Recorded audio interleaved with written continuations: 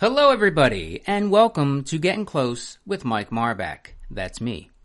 It has been about a year and a half.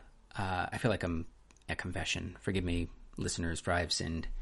It's been 1.5 years since my last Getting Close. In that time, a lot has changed. We are now in the midst of a pandemic, COVID-19, coronavirus, whatever you want to call it, is now working its way through the globe and forcing a lot of people indoors. Unfortunately, not all people, because freedom, I guess. Stay at home, wash your hands, take care of human beings, and act like you have a brain, okay? Cha-cha. Another thing that's changed is I am no longer working at the Philly Improv Theater, which has served as not only my place of employment, but my creative home for over 10 years. Since I pretty much first moved back to Philly, I've been there. Served in multiple roles, from class registrar to education director for a long time, artistic director, instructor, show director. So a lot of memories there that I'm very grateful for. Very grateful to the theater, to Greg, to everybody that I've worked with over the years. But it was time. I had talked to Greg before all of this started happening, and this was going to be the year that I was going to leave. No real plan, no real idea of what is next. I just knew that the time had come. I had people that I was very close with over the last couple years move away, people that we're going to talk to throughout this podcast. And the more of those things started happening, the writing on the wall for me was, it's a good time. Figure it out. You may not know what the next thing is, but this thing is done. Very grateful to everybody that I've worked with, directed, taught, angered. I know that a lot of the decisions that I've made in any of the roles, or some of the decisions that I've made in those roles, were not always popular, but I don't really have any regrets for the different decisions that I've made. They were never really done strictly on my own. I talked to other people. It wasn't just Mike making the only calls on things. I reached out to a lot of people before making any decisions, and then made the most informed decision that I could. And all of those decisions in any of those roles were always done out of, especially the artistic director role, were done to find the balance between artistic opportunity and expression and keeping the doors open. Because without the doors open, there is no artistic opportunity. There is no ability to express yourself artistically. So it was always informing the decisions that I made, and I'm happy with those decisions. I'm not going anywhere. I'm not moving anytime real soon. I will continue to be in Philly. I will continue to be involved in Philly comedy things. I'm still doing study hall shows. We actually have one tonight, if I am able to get this out on the same day, Wednesday, May 6th at 8 o'clock. You can go to studyhallshow.com for more information on that. So I'll continue to be around. You're not rid of me just yet. I'm going to continue doing the podcasts, clearly. It's just something different for now. And I've basically just been spending my time doing podcasts and watching zombie movies on any streaming service that I can get my hands on. So if you have a good zombie movie recommendation that's a little more off the beaten path, send me a message. This episode is a little bit different than some of the others that I've done in that I'm already close with with all these people.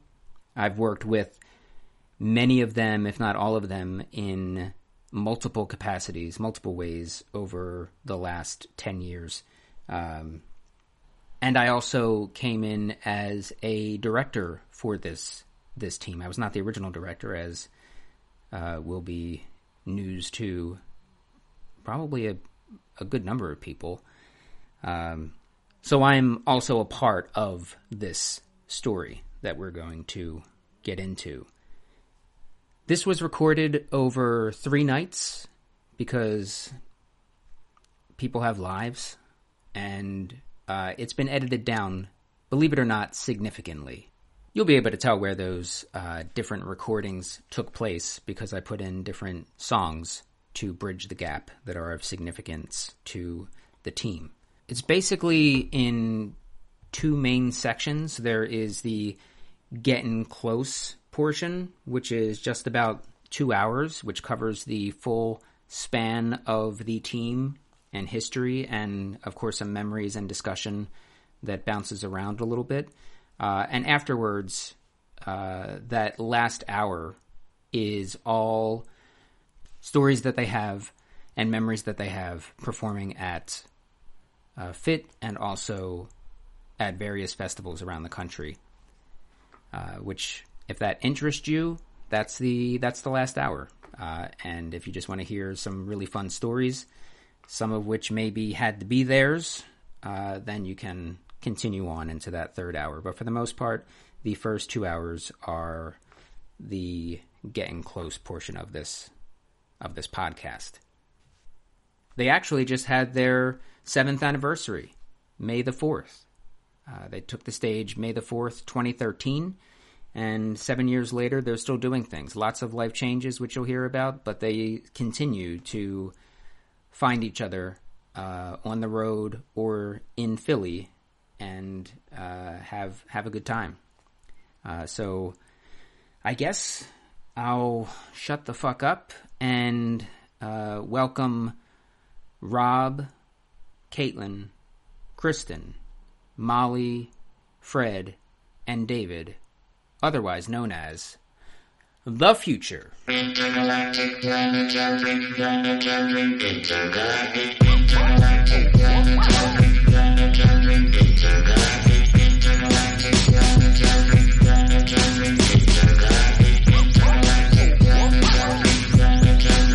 Hi, everybody.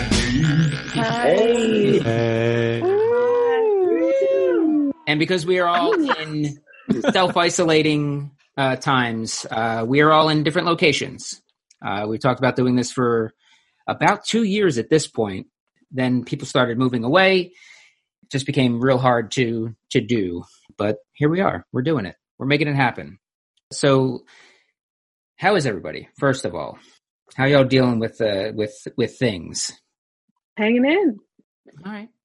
Molly's our spokesperson, so that applies for all of us. Yeah. We're all hanging in. We're all hanging in. Hanging in. Hanging inside. Mm-hmm. All right. Yeah, Mike, should you give some context for what the circumstances under which this interview is taking place? Yeah, I did. You were not. Did I walk away? Yeah, you were. That's exactly what was happening. Did I walk away? When you were not present. I missed everybody. I'll say that, everybody. Especially you guys back from Philly. But yeah, I mean, since then here in Portland, have also met some great people. I miss being with people. Yeah, sure. Yeah. We got, I ordered a sandwich from a local establishment today, and I haven't ordered any food from. Anyway, Gina, my wife, pulled up the menu and I saw that I could get a bagel and cream cheese, and I started to cry.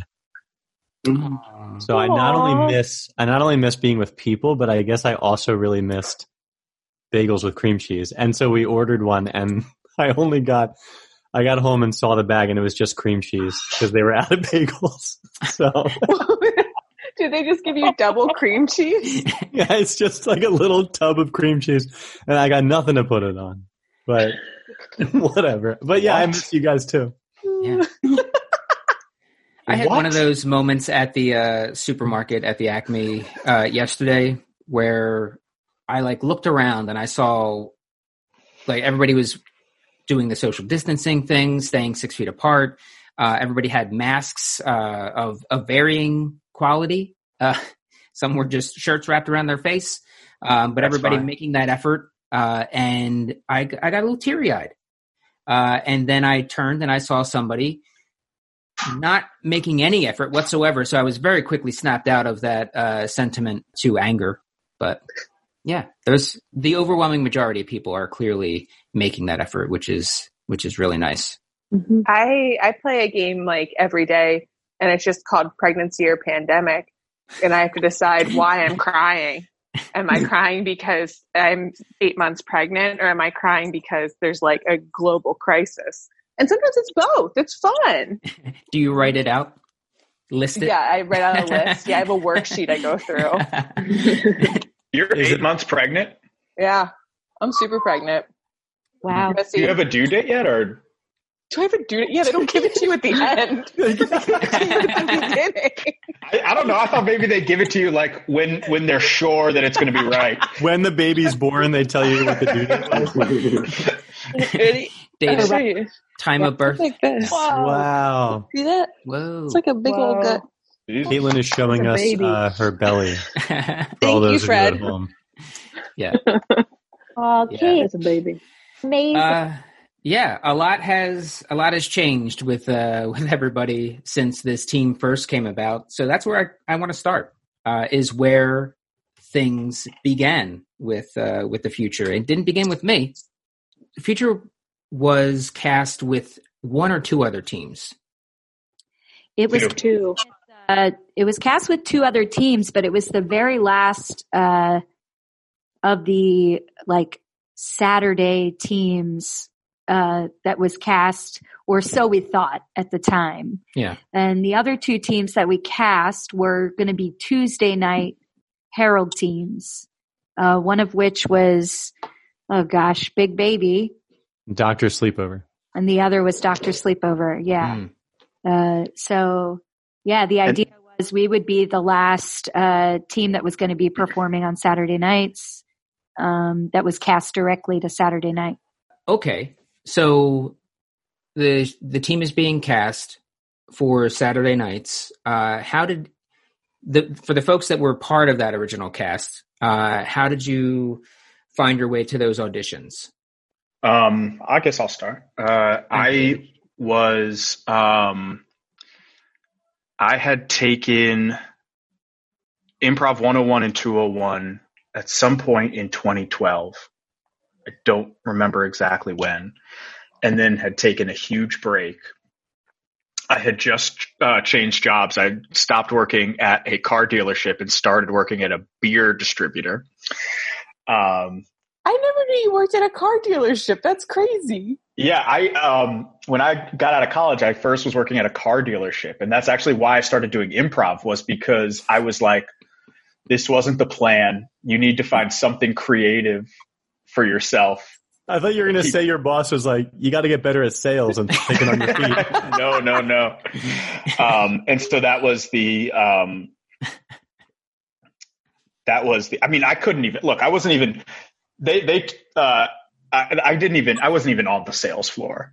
I was working in, every BMW dealership has a boutique store in it. That sells BMW jackets and BMW golf balls. What? So I was in the store, being like, hey, congratulations on the purchase. You want to get a jacket to go with that? And they were determining whether or not I was going to take the path of somebody who would eventually be on the floor selling cars, or be further hidden in the dealership working the parts counter. Your life could be so different, David. I know. I think you made a lot of good choices. I think so too. So I had taken Improv 101 and 201 while working at a car dealership to try and remain creative. Found then took a big long break, probably for like almost a year, and was in Mike's 301 class when audition started. And I had never been to an improv show. And so my only experience was like being in class with people, and I wasn't loving it. So I was like, I'll go to this audition to see, one, if improv can be good, and two, if I'm good at it. Because I was planning to just like quit if auditions didn't go the way I liked. So yeah, that was how I got there. Okay. Can I ask, you had not been to an improv show, though you were in 301? Yeah, I just, I don't even remember my teacher was Jason Grimley, who no longer exists. And I don't recall if he, I don't think I lied to him, because I'm not somebody who often lies, but I think I just never went to a show. And when he asked if anybody went to shows, I just never said anything. And then when I finished the class, I went to the next one. And that was the right move for both me and him. And I don't know. See shows. It's great to see shows. It's good to see shows. But also, like, if you don't see a show, that's really going to stop you from doing Improv 201. I think if you have like a natural ability for it, it's okay. Like, but I fail kids for not seeing shows. The ones who I'm like, you need to see a show because you don't know what you're doing. You don't know what this is. Yeah. That's fair. It should also be pointed out that at this point, all of you have been instructors. Yeah. So, thank you. Well, I mean, right now, as of 2020, we're all instructors. Yeah. Back then, we were not. Yes. Thank you for clarifying. And also, I guess just for the record, we've all now seen improv shows. Yeah. Fred. Still haven't made it out to one. What was that, Kristen? I said I still haven't made it out to one. No, now they're online. You can sit down for 3.5 hours and watch one. Fred, how did you find your way to auditions? I think I signed up for 101 with Mike Marback, with you, Mike, in spring of 2012. So maybe same year as David. And I went back to back to back to back. I think I was in 401 maybe when auditions happened, or I just graduated from 401. I don't remember. You were in 401. Okay. I just remember that because we all went to your class show. Oh, awesome. Yeah. Okay. Oh, right. Where I died on stage in the middle of a mono scene. Yeah. To get out of being in the show. That's right. Frank Farrell, the show started and Frank Farrell couldn't speak. Like he was endowed with having a disease where he couldn't speak. And then 2 minutes in, I died. And so I think the remaining people who are Andrew Coppola, Kevin Quirk, and Nicole Lebrecht, and Anthony Carter maybe, then had to like figure out how to do the show. And the biggest laugh was Andrew Coppola saying, "Fred's dead. He has the right idea." And the audience was like, "Yeah, this show's terrible." Oh no. Nice. Anyway, yeah, I think I was just like, I was hooked. I was like, I like climbing ladders. You give me a ladder, I'll be like, I'll try to climb it. And so I wanted to perform more. I wanted to audition. Okay. Mole. I took Improv 101 in, I think, the fall of 2011 and went right into with Ralph Andracchio. And then I went right into 201 with Nathan Edmondson / Nick Gillette, because I think at that point Nathan was like super busy. Mm-hmm. And then I don't remember if I went right into 301 with Greg Mon, but started doing Malone, the independent team. Yeah, I think I had completed 301 by the time I was auditioning, but I hadn't taken 401. Mm. But yeah, I was similar to Fred, was hooked and was seeing a lot of shows. My first show I saw with my mom, it was Christina Gaussis and Susan Messing at Holy Duo shit. Fest. Yeah. Wow. Really set the bar. So, yeah. Okay. I'll give a shout out to Caitlin Corkery. Yes. Because my first shows were just like all asteroid shows. I would just go to like all the asteroid shows. I would go alone. This is back at the Shubin. I would buy like a big hard cider and just sit by myself in the audience on like a Saturday night and just watch Asteroid. Like I tried to go to every single Asteroid show. Yeah. So good job, Caitlin. Those are fun shows. Was that when I was actually going out in scenes, or was that when I was still just standing on the side? Both. I think the last run of the shows where it was more like, it wasn't the B movie, but whatever it was where you were like I can play characters that fit in this genre, and I'm really funny. I saw those shows, and you were definitely in them. Yeah, that was B-movie. Back to Kristen. So you're part of the artistic team at the time, handling all of this stuff. How did you end up on this team? Well, honestly, I didn't know if I was going to be cast on the team or not. I had a really fun time at auditions. I remember laughing at David, who did this incredible audition where he had a very a gibberish voice, and it was hilarious. Molly was in a 3-person scene where she just killed it. Yeah, and I remember doing. Molly just shook her head no. I don't remember it. Molly, I remember it so well. You were, I think it was you, Meredith Weir, and Frank Farrell, maybe, and Frank was pretending that watching a movie at home was like watching the movies, and you came in as Frank Farrell's daughter or son, and was pretending to be the ticket taker and just being like a teenager and hating it. You were excellent. It was so that was one of the first moments where I was like, oh my God. Everybody's thinking on their feet. This is incredible. So smart. Okay. Thank you. Yeah. Some of my best work. Thank you. And I got to play with Fred at auditions, and then I mean, to kind of maybe get into it a little too soon, there was many phone calls between Emily Davis and I at the time, just wondering, what our fate would be. And she kind of had the inside scoop as the improv producer, as Ralph was the artistic director at the time. And he was slated to be the director of the Saturday team that was cast, working with Emily to put together those casts very closely. We just had a lot of phone calls, nervousness and kind of wondering about it. And then, eventually she called me. She's like, I'm very excited. I can tell you now that we're going to be on a team together. But I was excited, I was super pumped. Okay. And it should be noted that we're not ignoring Caitlin. We're not ignoring Rob here. Those fantastic additions come just a bit later. So we're going in a little bit of time order. So the team is cast. It's cast for Saturday nights. Can you walk me through, and this is for either as audience or being on the team, what those practices were leading up to debut? Yes. Did you talk about what form you were going to be doing? Anything and everything that may come to mind. We met in a church at 8th and Fitzwater, is that right? And Bainbridge. Molly would show up in her softball uniform. Because Molly was in high school. We haven't talked about that. Molly was a junior in high school. Molly was in high school. I was a senior. Were you? Yeah. I'm going to trust Molly. Right? On it. Yeah, why would Molly not remember?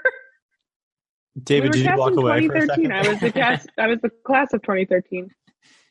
Right? I don't know. Yeah. I just remember you being in high school for a full year after. Well, I do think those first practices, not to be negative, but that stretch of time did feel longer than it was to me. So that checks out to me, David. All right. So we met in a church. 8th and Fitzwater. Molly's coming from softball Bainbridge. Practices. Sorry, David corrected. Let the record show it was 8th and Bainbridge. Bainbridge, sure. And Molly's coming from softball practices. Continue. Yes. Yeah, we decided, or Ralph decided, that our what we were going to start with was the deconstruction as a brand new team, which is a complicated and often dramatic form. It can be. I think right. It lends itself more to hour-long quasi-dramatic improv than maybe some other forms. I saw the Cornell Improv Group a couple months ago do a deconstruction, and it was 17 minutes, and it was great. Like it was really great. It was like light and easy and free.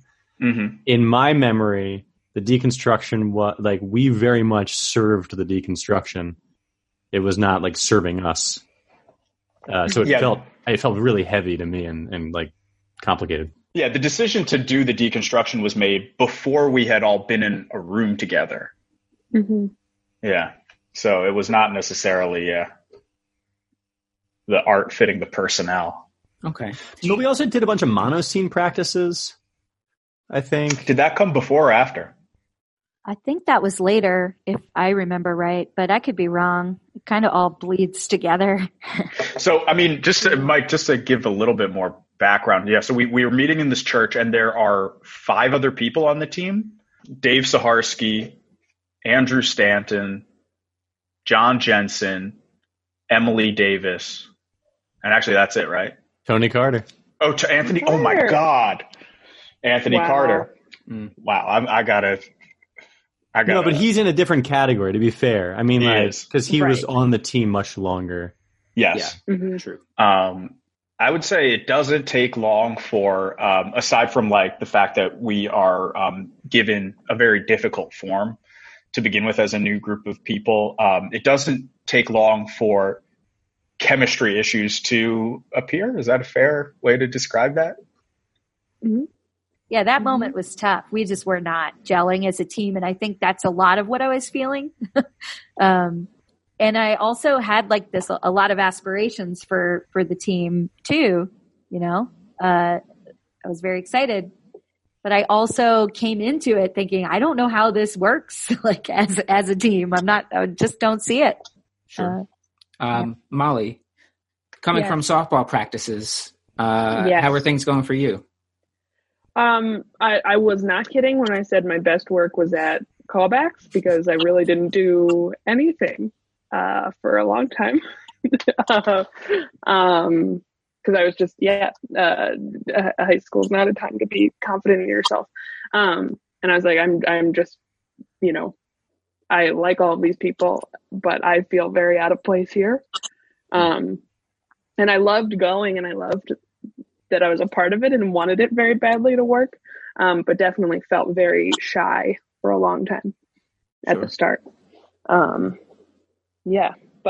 I was still riding that enjoyment of just being a part of something, even if there were those frustrations. Sure. It was just an exciting time as well. Okay. So would that fairly describe the stretch of practices leading up to the first performance? I think so. Yeah. Right? Yeah. Yeah, I think we were all just like, you know, super scared. Yeah. All right. I guess to be fair, I may not. I leading up to the first show, I may not have actually worn my softball uniform to a practice quite yet. I don't think I was that comfortable, so I would change in my car before coming into practice. I appreciate you setting the record straight. So I just want to be clear that probably happened after our debut, to be fair. Okay. Which, Prince the legend.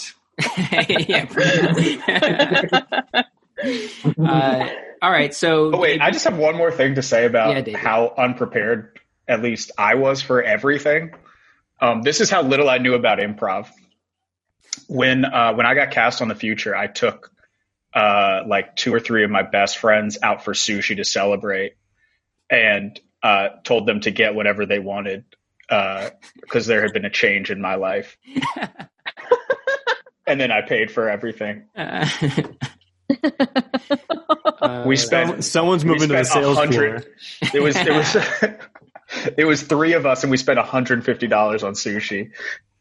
What sushi place? And I think just this year, 8 years later, I finally made that money back from improv. What sushi? What'd you go to, Fuji Mountain or something? No, I was in the suburbs. I went to like Susanna Fu or something like that. Oh, okay. Well, yeah, that's yeah. Oh my God. And then David walked into my class and was like, "I don't need you. I don't need this. I'm on a team, baby." And walked out. Yep. That's not true.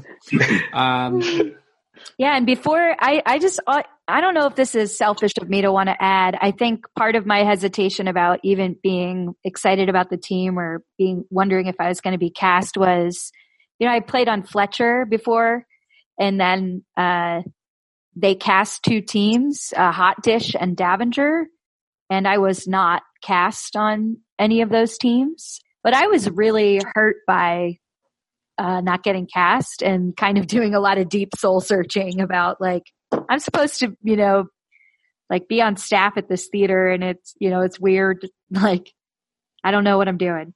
So leading up to the first show, I had a lot of anxiety about, like, okay, this is the team now. Yeah. Okay. And that debut was in May of 2013, I think, right? Yeah, it was May the 4th. May the 4th. Yeah, 2013. I remember some details about our first show, but I don't remember. I don't remember a thing about the first show. Oh, really? It was Fred and Dave Saharsky were in toilet stalls next to each other. That was the base scene. Yeah. I remember Fred just playing with the toilet paper. Yeah. Okay. And then I also remember that there was there's a knockout scene where Andrew Stanton and Emily Davis played Adam and Eve. Yep. Military soldiers too, like cadets or privates or whatever. Mm-hmm. The show was well received. As sloppy as it might have been, I think it was pretty well received. I don't know how good it was. I mean, the energy, it was the Shubin, it was packed, it was hot, people were excited. Yeah. And I think the team, they were incredibly compatible players. Like, I think, for instance, like Emily and Andrew were incredibly compatible as players. There just wasn't like a group cohesion. So it was sort of like funky style shifts. Like Stanton, I don't think would go out in the base scene of a deconstruction very much, but he was like amazing to step out to do like analogous pulls or whatever the deconstruction was. As you're performing, it's May 2013. How are things progressing? Because you had mentioned that you were working on mono scenes. How does that fit into things, and why does that come about? We're struggling with the deconstruction to some extent, and I think it was just by accident. We maybe did a mono scene just to like do something to switch it up in practice or to get used to like playing, and we wound up having a lot of fun. And then I think we also did a mono scene at an indie show that you, Mike, hosted, the Sideshow. Mm-hmm. And so we were, it was a lot easier to jump into a mono scene, I think. Did that have something to do with, I'm sorry, David, but did that have something to do with plumbing or plumbers? It did. Okay. I remember that. Yeah. It was like kind of like the first time things like were feeling like pretty good. And I think some of that was that there were some wildly disparate levels of experience on the team. And, the deconstruction relied on like understanding game and understanding like all these like concepts. And then so like, I know in my case, I was literally, I had taken like, 3 classes at this point. Like I was not that player, and but the combination of the deconstruction and being on a team with some excellent people who were, well-traveled, well coached, put me completely in my head about that stuff. Whereas doing a mono scene opened up to being like, okay, we can just be in the moment, which was why it worked for me at least. That reminds me, we didn't really get into like how the team got its name or anything. I don't know if it matters. I don't know if anybody's like interested to catalog that. Well, yeah, I guess maybe this is what you're getting at, but Kristen said we should have been called Benatar, and we just should have been. I think that's what Kristen's going to say. Like, we should have been Benatar. So. There were a couple of iterations. We just met at this place called Growlers, also on Bainbridge Street, and just like really disputed for a long time what the team should be called. We wanted Future More Perfect. Some people did. And I've never been involved in the naming of a team. I missed Asteroids naming. I wasn't on the Future when you guys got a name. What about all those indie teams that you're on? What about Royal Baby? The thousands. Royal Baby. I feel like Aaron picked that name. What about your soon-to-be-born baby? Yeah. All Dan. Yeah. Well, Dan made a lot of promises in his youth, right? He owes so many favors. It's like a Rumpelstiltskin situation. Yeah. Something Eagles related. Okay, so we landed on the future. Yeah. Is that that's where? I just wanted to, I don't know if we're cataloging everything. Just wanted to take a moment there. Yeah, let's enter it into the historical record. Yeah, and we decided on the future virtually. There's a long Facebook thread, and someone like the future came up, and then everyone was like, yeah. So, needless to say, probably not many people said it out loud or said, "Hello, thanks so much for coming tonight. We are the future." Until, I don't know, for me personally, it was not until we got a laugh after saying our name during our first show that I was like, "Oh fuck." That's our name. Yeah. Okay. So I like it now, to be clear. Yeah. Me too. Okay. I think you all should keep it. So after you're doing shows, you move into the we were talking about moving into the mono scene after some struggles with the deconstruction. How does that go over with people? I recall the mono scene in question with the plumbers at a sideshow was also, I think, shortly after like a personnel shift. I forget who had left. And we had we really felt happy. Great, fun, happy show. And after the show, we were happy and positive, and that was new. So it was tough, but Dave decided to step away. I also think it was like a perfect storm of just like jagged personalities and negativity. I think Ralph does very well to work with people who are receptive and are going to respond to supportiveness and warmth. And he does not respond well to being directly challenged or to having to like grandstand about improv knowledge. And he was sort of being like put into a corner to justify all of his choices from an improv point of view. Right. I don't think the people who are making him do that were actually going to listen, and they weren't coming at it with a spirit of like support. So it was like a weird gaslighting mindfuck for everybody. Yeah, I think I think most people come into a lot of situations like this. I don't think he expected that he was going to need so much buy-in immediately. Yeah. That was we were a tough team to coach, I think. 9 people. It wasn't like 6 strong personalities. It was like 9. That's another thing, right? That's a huge team. 9 people with varying experience levels and varying ideas of what improv should be, could be, and what you're actually doing. At this time, I was the education director. I would overhear a lot of things.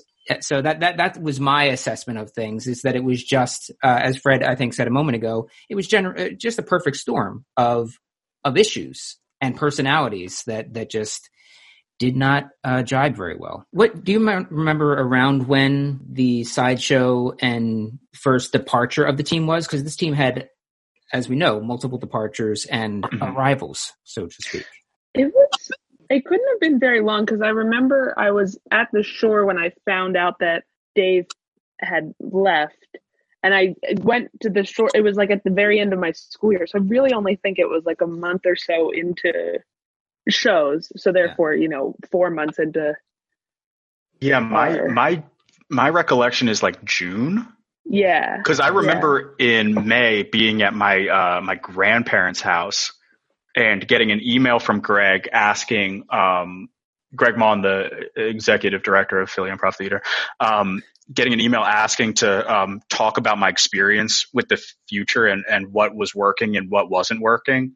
And basically, since I spent a lot of time on like Memorial Day weekend drafting a letter to an improv theater. I wrote such an embarrassingly long and thoughtful response to that email as well. I like cringed. I've like done that a couple times in my life where I like care a lot about something and I like really pour my heart into something, and then I'm like, oh god, that's so embarrassing. There was one practice, if you remember, I was around for one future practice. This is before I came on as director, but Ralph had invited me to come in and just kind of observe some things. Anybody remember that? Yes, absolutely. Yeah. I just want to say that the talk behind the scenes was already about disbanding the team. Yeah, that's one of the other things as being in the office, not really having anything to worry about personally with this was the team debuted May the 4th, 2013. And I remember in June and July people talking about, well, that's the end of the future. And I was like stunned. That's crazy. Especially looking back and talking about all this now to where the team is. So you go through the next few months, and things now have shifted to Ralph is uneasy with the team. Y'all are uneasy with the direction.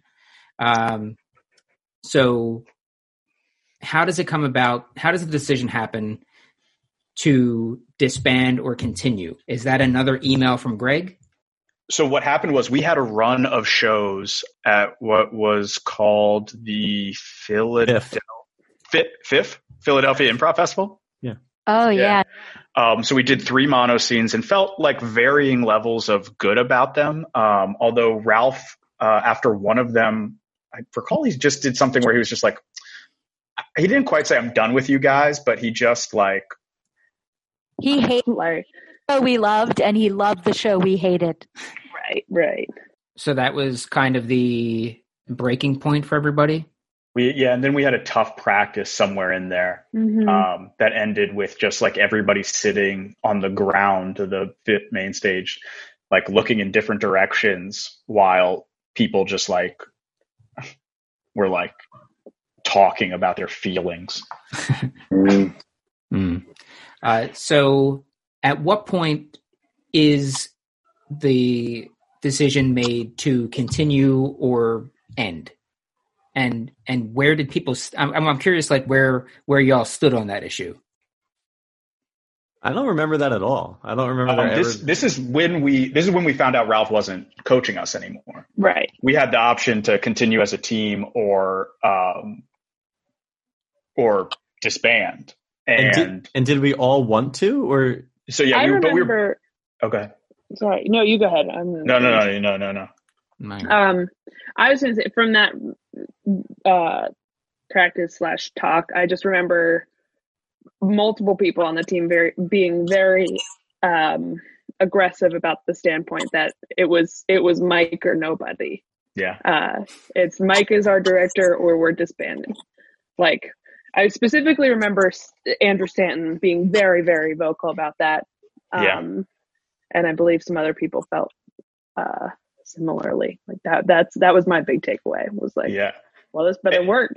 Yeah. And the thing that was happening underneath all of this, right, is that what was at the time Tuesday Night Herald Night was a fucking blast. Those teams had a lot of energy. They were having fun. They were hanging out. Like, I don't like, at least for me, they were all like, they were all closer to my age. Like all those people were like in their early 20s. So I was like, I was on the one hand, like I hate quitting things, but on the other hand, I was like, I wonder if we quit this, then maybe I can be on Tuesday nights where everybody's having fun. At the time, I was still directing Asteroid. Asteroid had made the call to end, which Caitlin was on.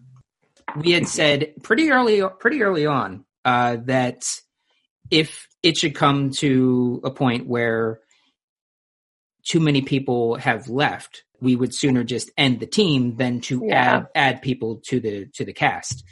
So in pretty rapid succession, Bert Archer had moved to Las Vegas. Luke Field had moved to New York, and we were like, okay, that'll do it for us. We had a fringe run lined up with Study Hall, and rolled right into doing the B movie final run in October. And we didn't even do any shows in between. We were just like, we're going to do this run in Fringe, take us off the schedule until October, and then we are sailing into the sun.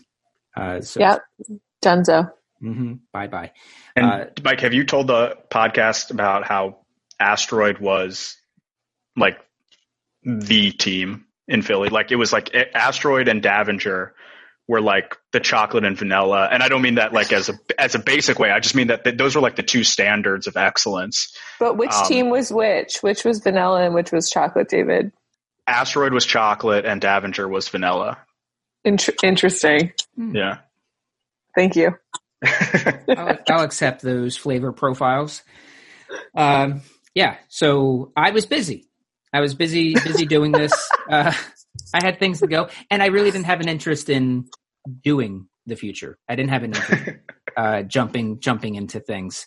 I feel like this is a decent end point for tonight. Part one. This is I was born, and then Marvin comes in. Yeah. So can we hear just something more from Rob? Yeah, Rob has said nothing.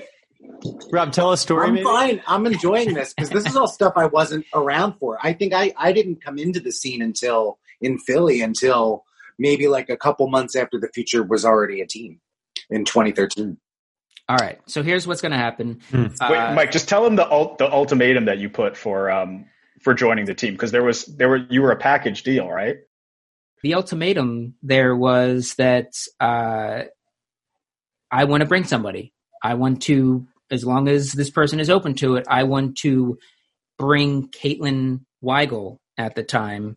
I didn't know that. I'm going to cry. Yeah.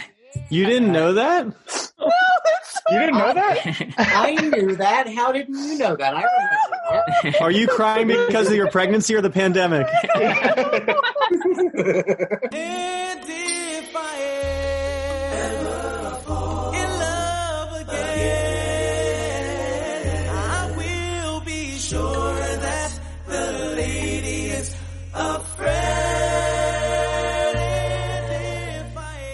All right, so we left off right about when I came on to the team. The team was at a crossroads. It was either end or Mike takes over as director, right? Or there were at least some people on the team that felt very strongly about that. So I came in after a discussion with Emily, and my kind of demands had been met. I was able to bring Caitlin Corkery along for the ride. I actually just sent her that email where I pitched her on things, and that was fun to read through. And you made the video more Back to the Future. Yeah, that was important. Mm-hmm. It was a fine cinematic work. Though that email was so nice, Mike, because we both sounded like sometimes it's embarrassing to read old emails. I'm like, oh God. But I was like, oh, Mike and I were such nice people in 2013. Yeah, what happened? And look at how we continue to be nice. Yeah, it was pretty easy. I think it was one email, but you were like, yeah, okay, I'll do it. Mm-hmm. I'm in. So Caitlin was on board. Yeah, we did that. As Fred said, we did a quick promo video because Asteroid was still going on at the time. Back to the Future, which I'll have to link in the comments. It was so stupid, but I love that. I love that little video. There was a level of choreography to it because you had to run away. Yeah. And then circle back around. Yeah, and very did Aaron tricky. Eunice film it? Yes. It was a lot. Yeah. I was impressed. I didn't know there was a third person involved. That's wonderful. Yeah. I remember How would when there not be a third person? Yeah. A lot of videos get made with just the cast members involved. Don't tell us about LA Magic. I don't want to know about that. No. There's no magic here. I also I remember the email that Mike sent to the Future welcoming Caitlin to the team, where he sent Caitlin's name in invisible e-ink. We all had to highlight it with our cursors or whatever. We had to highlight the text because he wrote it in white ink, so we had to highlight it, and then we all wrote our responses back to Mike in white ink. Yeah. I was also notorious for writing very long emails and burying questions, where at the very end I would ask the question of something that was buried within the email itself, and you had to answer what it was, so I knew that you read the entire thing. Yeah, that was cool, man. What a dick. You would also that was actually not the worst thing you would do. The worst thing you would do is he would like write a long email, highlight sentences in red, and then at the end of the email be like, please respond to the sentences in red. That's like the information I need. And I'd be like, I'm not going back through this email to find all the red sentences. Yeah, because you have to go through letter by letter. Yeah, so I have joined this, Join the Future. Caitlin is on board. Well, I had come in and I took away form. I took away form for a while, and we were just kind of playing, not worrying about what the form was, where it was going, anything like that, and just getting people used to playing with each other and trying to find some fun. Because I'm always going to be of the opinion that you can put fun into any form, but you can't have a form and then try to make it fun. If I remember correctly, a lot of rehearsals consisted of us doing matching character exercises. And I still have a very vivid memory of doing some matching character exercises with Andrew Stanton. And that being like a lot of fun. We played like weird twins. Yeah. Yeah, there was the what the hell were those twins? The MacGuffin, not MacGuffin twins. You had a name for it, and then I think I had you do them at a sideshow or something. I did, and I went shopping for shirts for Andrew Stanton and I at like Buffalo Exchange. Similar shirts. It was around the holidays because I had to get holiday-inspired shirts, and I still have the shirt that Andrew wore. He gave it back to me after the show, and then I just gave it to AJ. So AJ wears that flannel on occasion. Yeah. Think of Andrew. Yeah, so we go through a lot of just playing, breaking things down, and trying to find some fun for the team. And we get to March of 2014, and things kind of blow up due to outside factors on the team. This is when Emily left the theater. Emily left. I do Jensen remember that. Left. Yeah, Emily left, and then Jensen left as a result of Emily leaving. How were people feeling at that point? This was pretty like devastating, like morale wise for me personally. I still had a great affection for people on the team and, for the theater and for Emily. But, like things were just very rocky, very tough. And it unfortunately just caused a rift in our relationship that I still really regret, to this day. 'Cause I was very, very close with Emily. Sure. Yeah. I similarly, was friends with Emily, but also like, John was one of the people that I felt like I got along best with on the team at that time. He was wild, but I got along well with him. And, he quit the team in the theater by just writing, I think it was on Facebook. In fact, he just wrote, "I'm out" on a Facebook thread. And, there was no contact, no follow up. And, I think even then I didn't begrudge anybody like leaving the team or leaving the theater. But, I was so upset that somebody who had gone through the same last year as all of us, would leave like that and not say anything more to us. Yeah. Because like, I thought of him as a friend and like, maybe if I had been a little bit more mature, I would have reached out to him, but I didn't feel like that was my job. And so that did bum me out. But, the thing that I was more focused on at the time, and I think this was probably how a bunch of you felt, was like, we're starting to do good shows. Like, let's keep doing good stuff and enjoying a team that's really coming together right now.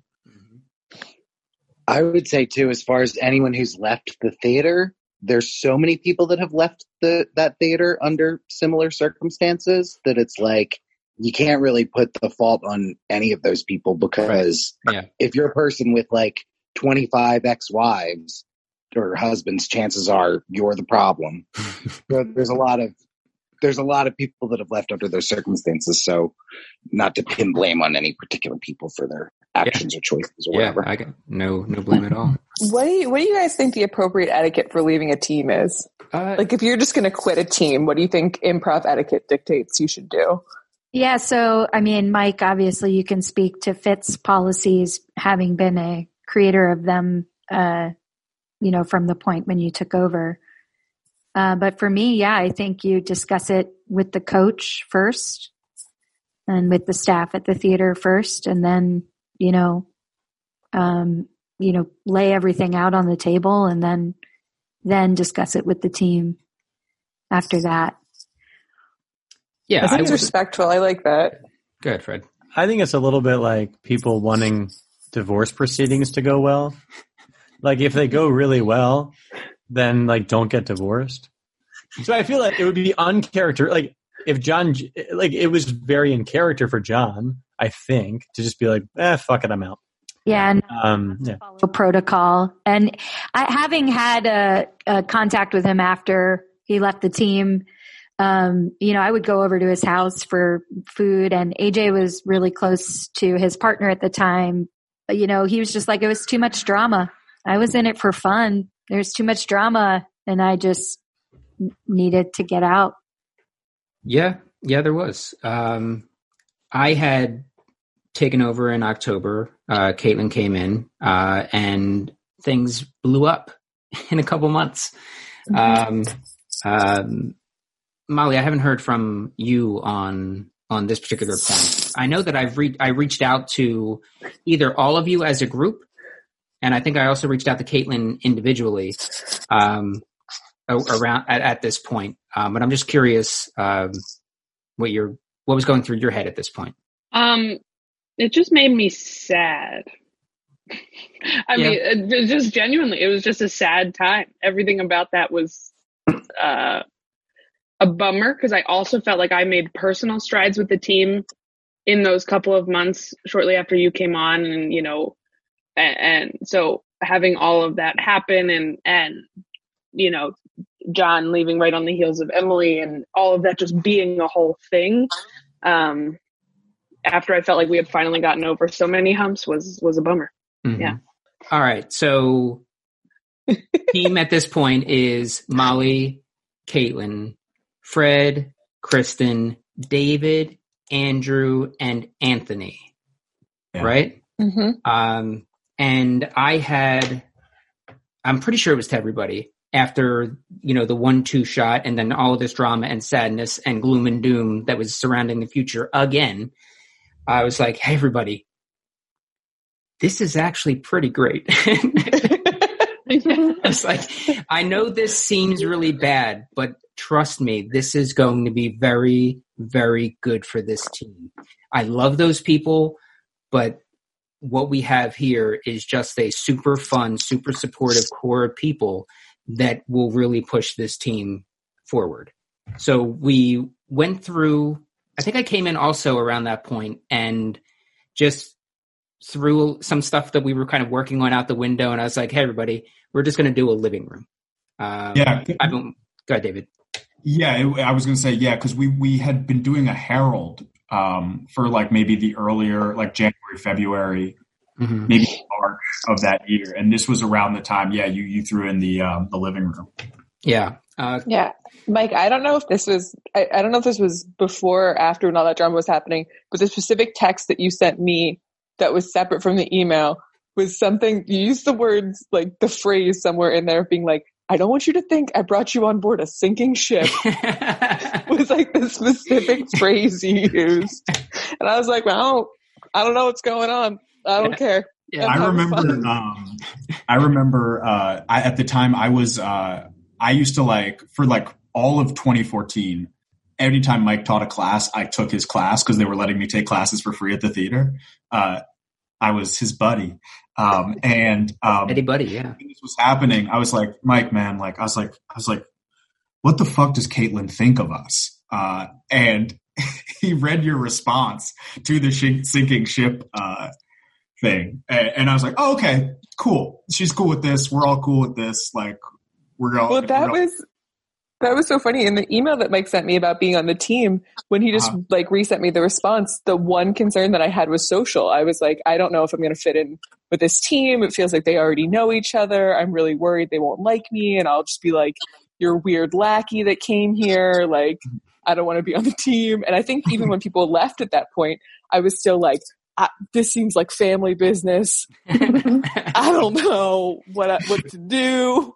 But yeah, it worked out, guys. Don't worry. Mike, also, what rehearsal was it when you had us like write pledges to the team? That was his first practice, I think, because we didn't even. I thought it was the New Year. Yeah, I think it was around New Year's. Yeah, I was trying to go through my email and see if I could find any record of like the pledge that we all had to like stand up and like pledge to the team, which is like a very like romantic sentiment, but I thought it was very needed for the team at that time. And I think even though it was like, I don't know, a bit out there kind of as an exercise for us, I thought it was spot on. And Fred, I think you probably have yours still or remember yours because you're just the type of person who would. I remember doing it. I thought it was in pairs, and I thought I remember like looking into Molly's eyes while I said this like really weird thing. And I remember the word bathtub, but I don't know why. That's all I remember. You guys got Quaker married. Yeah, it did. Yeah. Wasn't it in pairs? Rope right? around like, their hands. I remember that too. Was it? I think it was the same thing. I think it was like, yeah, we read the pledge to one person. Right? It was probably just the same time. Yeah. So we're going over the living room, and the reason I introduced that was just to capture some of, because we would have these before practice. We would be sitting around talking, and everything was so fun, and then people would start performing, and things were so rigid. So I wanted to kind of capture that, and we just started. And I felt like almost immediately things started improving. I mean, things were already on an upward trajectory, but I felt like within that form, this team really started kind of coming into its own.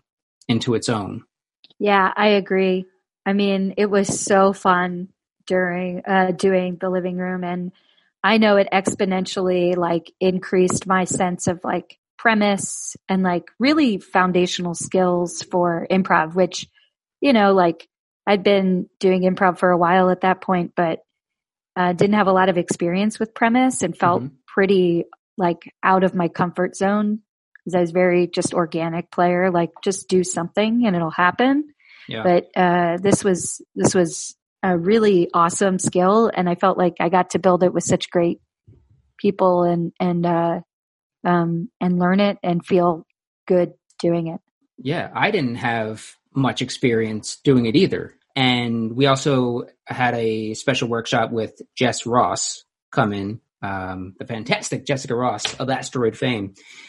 She kind of did some work with us. And then I started like stick my nose into the books and watching a lot of things. And it's become one of my favorite ways to play.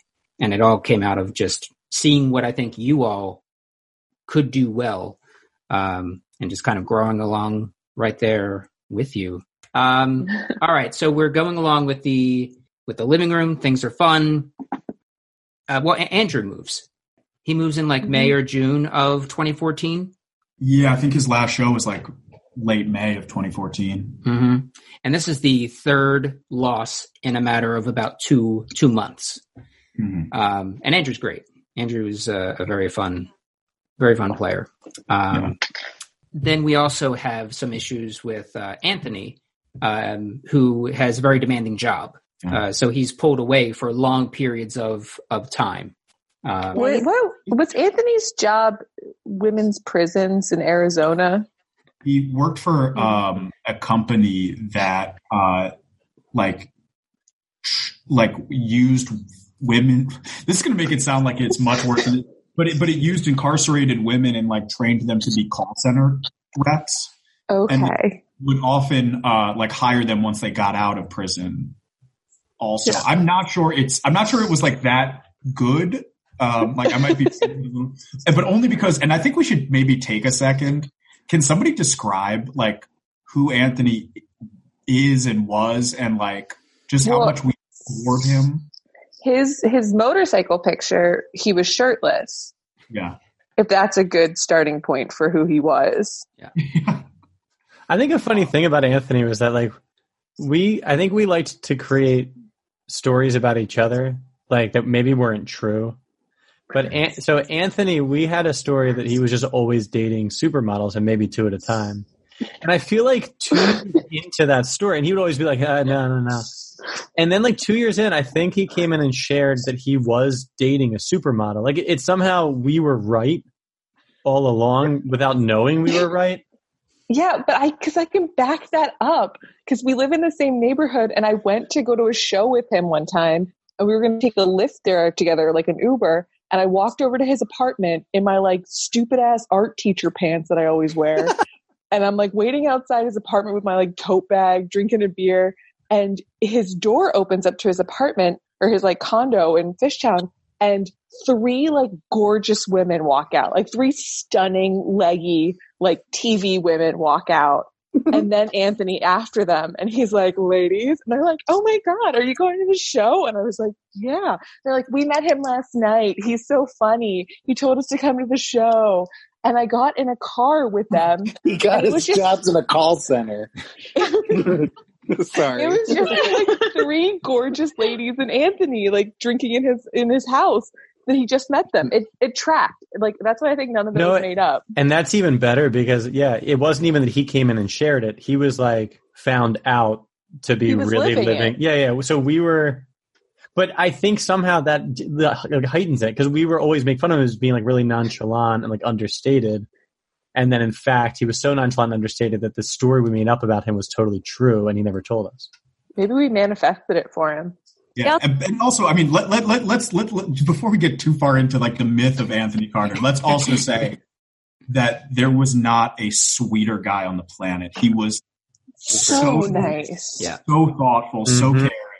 Yeah. It was a dream to do improv with.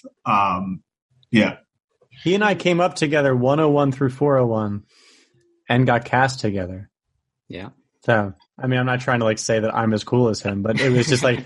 We were very much like we started in 101 together with Marby.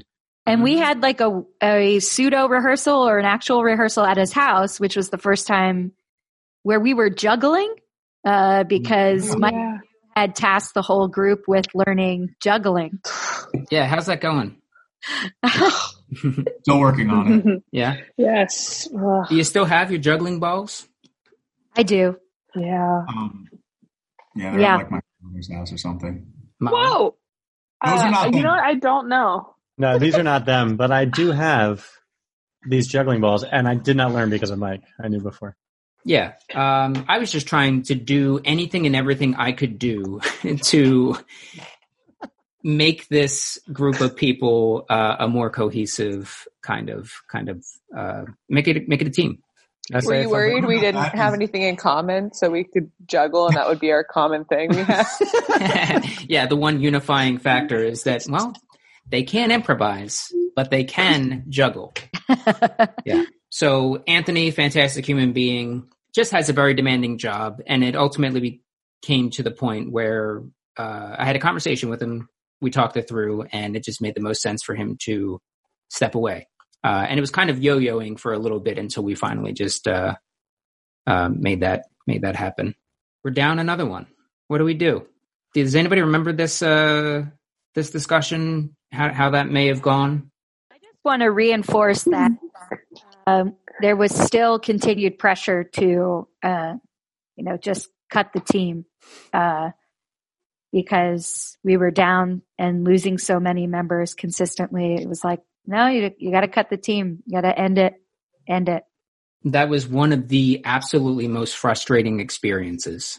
Was here you have this team that is doing really, really fun shows to great reception. And because they don't have 9 people, they got to go. Bye. And it was more than that too, right? There were a couple things going on. There was the fact that we didn't have 9 people. We had, what were we at, 6 then or 5? I think we might have been 5, right? It was just 5, yeah. So there was 5 of us. Also, the teams that we had been cast together with in 2013 were looking to move up to Saturday as well. And then the other thing that was going on was there was this arbitrary rule created that once a team reached 2 years old, that team had to get cut. That was the course that team had run. And so I remember like it being kind of like a huge rallying thing for us. Yeah. Where we spent maybe 3 or 4 months feeling like every show was being scrutinized and that we were going to get cut, and possibly get cut for reasons that had nothing to do with the product that we were putting on stage. And I think we all felt like, let's get out there and let's make it so that if they cut us, it's an absolute outrage, was at least how I felt. I felt like we were all kind of bonding over the fact that like we were just like we might get cut and we're going to make them cut a really good team. Like we're going to make it seem insane that they cut us. Yeah, because there was also you had all that, but there was also the still feeling of we can't add people to this. The other thing I kind of want to add to this whole dynamic is that a lot of us are on staff at the theater at this point. Yeah. And so there was maybe, I don't know if I'm making this up, but I do feel like there's a perception of like, oh, they just are staying around because they're treating themselves preferentially. Yeah. Like Mike coaches the team. Kristen's now the improv producer. You know, Molly, I'm not sure when you came on as, I mean, I know you were education director later, but Dave, you were registrar for a little bit, right? Or, wow. Yeah. Oh, I was production coordinator at this time, I think. Mm-hmm. Oh, right. Yeah. And then we were bouncing around for a little while because we didn't want to just add somebody to add somebody because we were still doing good shows, but we were looking for and thinking about someone who would be just like, of course, this person's going to be on this team. Something that felt like really natural and like somebody who we felt like would just keep pace right away, just fall in step. I feel like every time we talked about adding someone to the team, though, I feel like we had 10,000 conversations about adding someone to the team, and they would always stall out because we wanted a unanimous name. Like we wanted a name that we were like, all like Kristen said before, that we were all immediately like, yep, this person. So I remember like after shows consistently, Mike being like, we should really think about who we'd want to add, and like us not coming up with names and being like, all right, well, that's another month where we didn't add anybody. And we're just going to keep going. Yeah. Rob, at this point, were you already on Study Hall? Yes. Yeah. Yeah. So you were on Study Hall. You were performing with David, performing with Molly. Molly, were you on the Study Hall at this point? I don't think so. No. I think you joined Study Hall, Molly, right before I joined The Future. Because I remember by the time I was on The Future, I thought, like, this is great. I've already played with all of these people. That is right. Yeah, it was right around the same time. Yeah, we had played together a bit. That's right. Yeah. And that was one of the main things is that with you, Rob, we had somebody who, for the most part, has or is currently playing with and practicing with people on the team as we speak at the time. Which I want to say could work for somebody or could work against somebody. And in the case of Rob, it absolutely worked for him because everybody who played with him, just like 100%, was like, yes, please. I found an email exchange. Can I read excerpts of it? Yes, please. Yeah. So this is an email that Marby sent on April 3rd of 2016 where he said, I want to visit revisit the idea of adding someone to the team, specifically Rob O'Neill, blah, blah, blah. He plays the style in study hall. He's smart, positive, easy to work with, and already plays with most of you in other projects. It also helps build up our numbers a bit, but not for the sole purpose of building numbers. I think it makes us even stronger. And then we chimed in, Kristen said, guys, I'm down. And then she responded to her own email saying, meaning like really good with it and excited, not like sad. And Molly said, I think because of the nature, image, actual pictures of our team, it feels weird to add anyone, but it feels like the least weird, almost not weird at all, to add Rob. I love playing with him. I think he'd fall in pretty easily. And yeah, people, Caitlin said really nice things about Rob. He's a terrific player and a real life sweetheart. Oh, yeah. I also was in support of Rob. So but yeah, I think you guys. That's one of the nicest things in the world because, like, I don't know, that's just very touching to hear all of that stuff. But it was also such an honor to be asked to join the future because I missed a lot of the stuff that we've already covered and talked about. This is all like fresh information for me. I may have heard like bits and pieces of it before, but to hear like the whole history of the team, there's a lot of stuff I didn't know because I wasn't there for it. Because I studied at UCB in 2010, and then I did all the levels there. I was on an indie team in New York for a little while, even though I was living in Philly. And then I got involved with FIT in 2013. And I remember seeing the future when it was, I think, the original team, because I saw you guys at the Shubin. But I don't remember the shows so much as I do once you started doing the living room, because I think the future doing the living room is nice because it makes it feel so informal. And that's sort of how, even though we can find structure within it, a future show is very informal. That's kind of what makes it fun and so easy going. It's like a big game of follow the follower, which is also what I found during my first practice with you guys. Was I think the first thing that happened was a warm-up, and Mike I don't think you said what the warm-up was. You were just like, hey, guys, warm up. And I was like, oh, that doesn't mean anything necessarily. They're just going to warm up. Something's going to happen, and we're going to turn it into something because we're all just paying attention and listening to each other. Amen. So fun. Yeah. Yeah, that checks out. Mm-hmm. Tell me if this is a fair description. This is, I guess, not for you, Rob, but for everybody else. Is Rob the closest person on our team to like a Jedi, in the sense that like when we do improv, it just always felt like Rob was like, whatever you threw at him, like it just got caught and just dealt with and handled expertly. Yeah. I think of him as a cleanup man, like you know, like he could walk into any scene and just tighten that shit up, focus it, and clean up any mess that the rest of us made. Mm-hmm. But also remember when Rob plays like really goofy, weird characters? They're also just like 10 times funnier than like most people doing that. So he was only playing cleanup because like we would give him something that he had to clean up. But when he didn't have to clean up, he was also doing amazing stuff. Yeah. He would be like some like Bayou stepchild. Yes, exactly. One eye cross somehow. Yeah, just like making like statements off to the side that made the whole scene way less boring and way more fun. Yeah. Somebody in a caftan somewhere. So we have the future. We have the team that then has run for the next 4+ years beyond that point. One of the things that I think has come to define the future, at least as far as I'm concerned, and maybe for you all, is everybody's in every scene. Group games in general.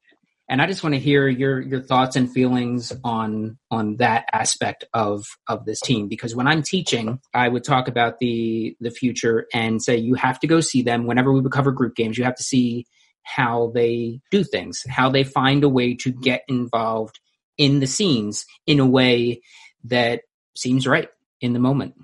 I would say, like, I think a thing that really helps, I think the thing that for me is the distinction between when a team is like a senior team versus like a newer team is when they start to realize what their strengths are and like where they have the most fun and just lean into those things, as opposed to trying to like perfect a form or trying to really like get into like a technical aspect. And I think like the moment we realized that we all just really genuinely love being in every single scene and giving ourselves permission to be in every single scene was like, I don't know, that was one of my favorite things. And we were just kind of like, this is what we like doing, so we're just going to do it. And that's fine. Like fuck the fact that we should probably ease up on some of this, and some of these go really long and get really sloppy and weird. Like, this is how we have the most fun, and this is when we're playing our strongest. And like, that's still my favorite thing to do with you guys, is to all be in every single scene all the time. Yeah. And I like the way it frames improv too, which is like, you know how they say when, even if you're on the sidelines, just, you know, be in position and be ready because the scene might need you to be in it.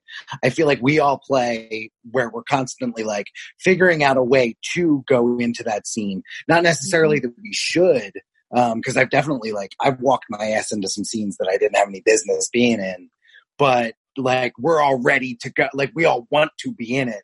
So it's just a matter of looking for the best way to go to get into it. We're all people that like surprises. And no better opportunity for a surprise when 6 people are on stage making something up at the same time. So I think that was definitely a factor there. And to echo Caitlin's sentiment about like newer teams versus teams that have been around for a while, like, yeah, there's all this consternation of like, well, what form are we doing tonight? You know, what are we doing when you're a newer team?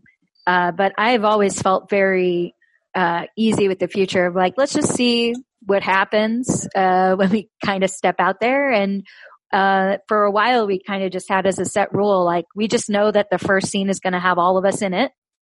And then after that, we don't know anything else.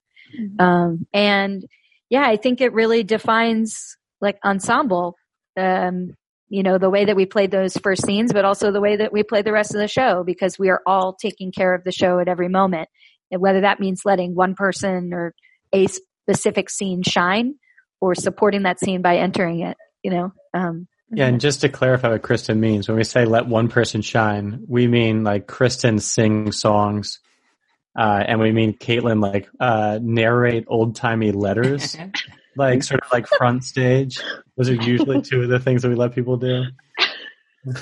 Yeah. That's one of my favorite things that Kristen would do before a show too, which she used to be like, guys, I think this show, I really want to do X. And we would all be like, yeah, I think this show, it'd be really nice if we did X. Not to say that we're like planning scenes, but it was just such a nice like intention setting aspect of it. Of just being like, oh yeah, for improv being a thing that we're all making up and we don't have total control over, there are a lot of things that we do have control over. And like one of those things is how much fun we're going to have and what like fun things we're going to give ourselves to play. So I think even like our last show, when we kind of tried to hit like the bingo card of all of the things that we would like doing, like, I don't know. I think that's just such a fun way to play. Yeah. And what I appreciate also is I just never, I guess early on, and I saw an email from Mike from early on where Mike was checking in on me because I had been like not participating in a show. And I was like, I'm in an improv funk and all this. But I remember with our, like for just a long time with our shows, never worrying about whether it was a good show or not, because we had fun. And I just feel like that fills in a lot of the gaps that a younger team like has of being all like, it's got to be good. Yeah. And I think that, we talked about the group scenes and stuff like that and the living room. And both of those things also allowed us to, first, because like living room is also all of us as a group on stage participating. And both of those things, and I think the living room then led into when we got rid of it, this being an aspect of us, is that I think that people got to know us very quickly. And, part of the reason that our living room worked was because we enjoyed each other. We enjoyed conversing with each other. We enjoyed learning about each other. And then the elements that we took from that group thing into our next group thing was that we were still immediately impressing our personalities onto the show, which was always so joyful. Yeah, I also just think, I've loved many teams I've been on, but there is not to be mushy about it, but there is a lightning in a bottle aspect to it too. It's like you can't, no matter how long you're with certain teams, some teams aren't those teams that can all be in a scene together, and it's going to work, every time. And I think there was just something really special about knowing that, like, you whether you talk or not in the scene, whether you do anything at all, like that you're just a part of every single thing that happens on the stage. And I something about that, like, goes beyond any improv-y thing for me personally. And it's just something very particular to this group of people. Mm-hmm. Yeah. And we all, and like probably over the course of our existence now, like the six of us have probably done shows with maybe not every possible permutation, but like, I feel like there have been enough shows where it was just three of us there that we've certainly had like a lot of huge permutations. And one of the things that I always found, no matter what the permutation was that it still felt like this was a future show and not like just a show with like some members of the future. Obviously we're at our strongest with the full group, but like whatever color we played in that color, no matter how many people were there. Yeah, with the exception of the David and the ladies shows. I just remember, like, there were a handful of shows that we did where it was like David's the only, male-bodied that is available besides, Molly, Caitlin, and I. And it's just always, I mean, I agree very much with David's sentiment. And our 3-person shows that, yeah. And especially like going down to festivals when not everybody is able to travel, totally understandably, we would end up with 3-person iterations of the team. And man, they were always just so much fun, like always. So we were having attendance issues for practices, for shows. So again, that feeling from the theater of, okay, sure, they're doing shows that are fantastic. They're selling a lot of tickets, but there's only 3 of them. They got to go. It came to a point where The Future's been on Saturdays for a long time. Big Baby's been on Saturdays for a long time. There's a bottleneck of people that want to, perform on Saturdays. And at the time, FIT is also looking to expand nights. So Molly, you could probably speak to this, and I think David as well, being more involved, and of course Kristen, to the artistic side of things. But I still remember having to fight for not getting this team cut, and instead, okay, I don't think that this team should be moved from Saturdays, but the option can't be to cut. Like, let's see if people can move to a different nights. That's not the preferred option. The preferred option is to stay on Saturday where they belong, but let's see what that can do. And I think it was Tuesday nights with Big Baby, right? Mm-hmm. Yeah.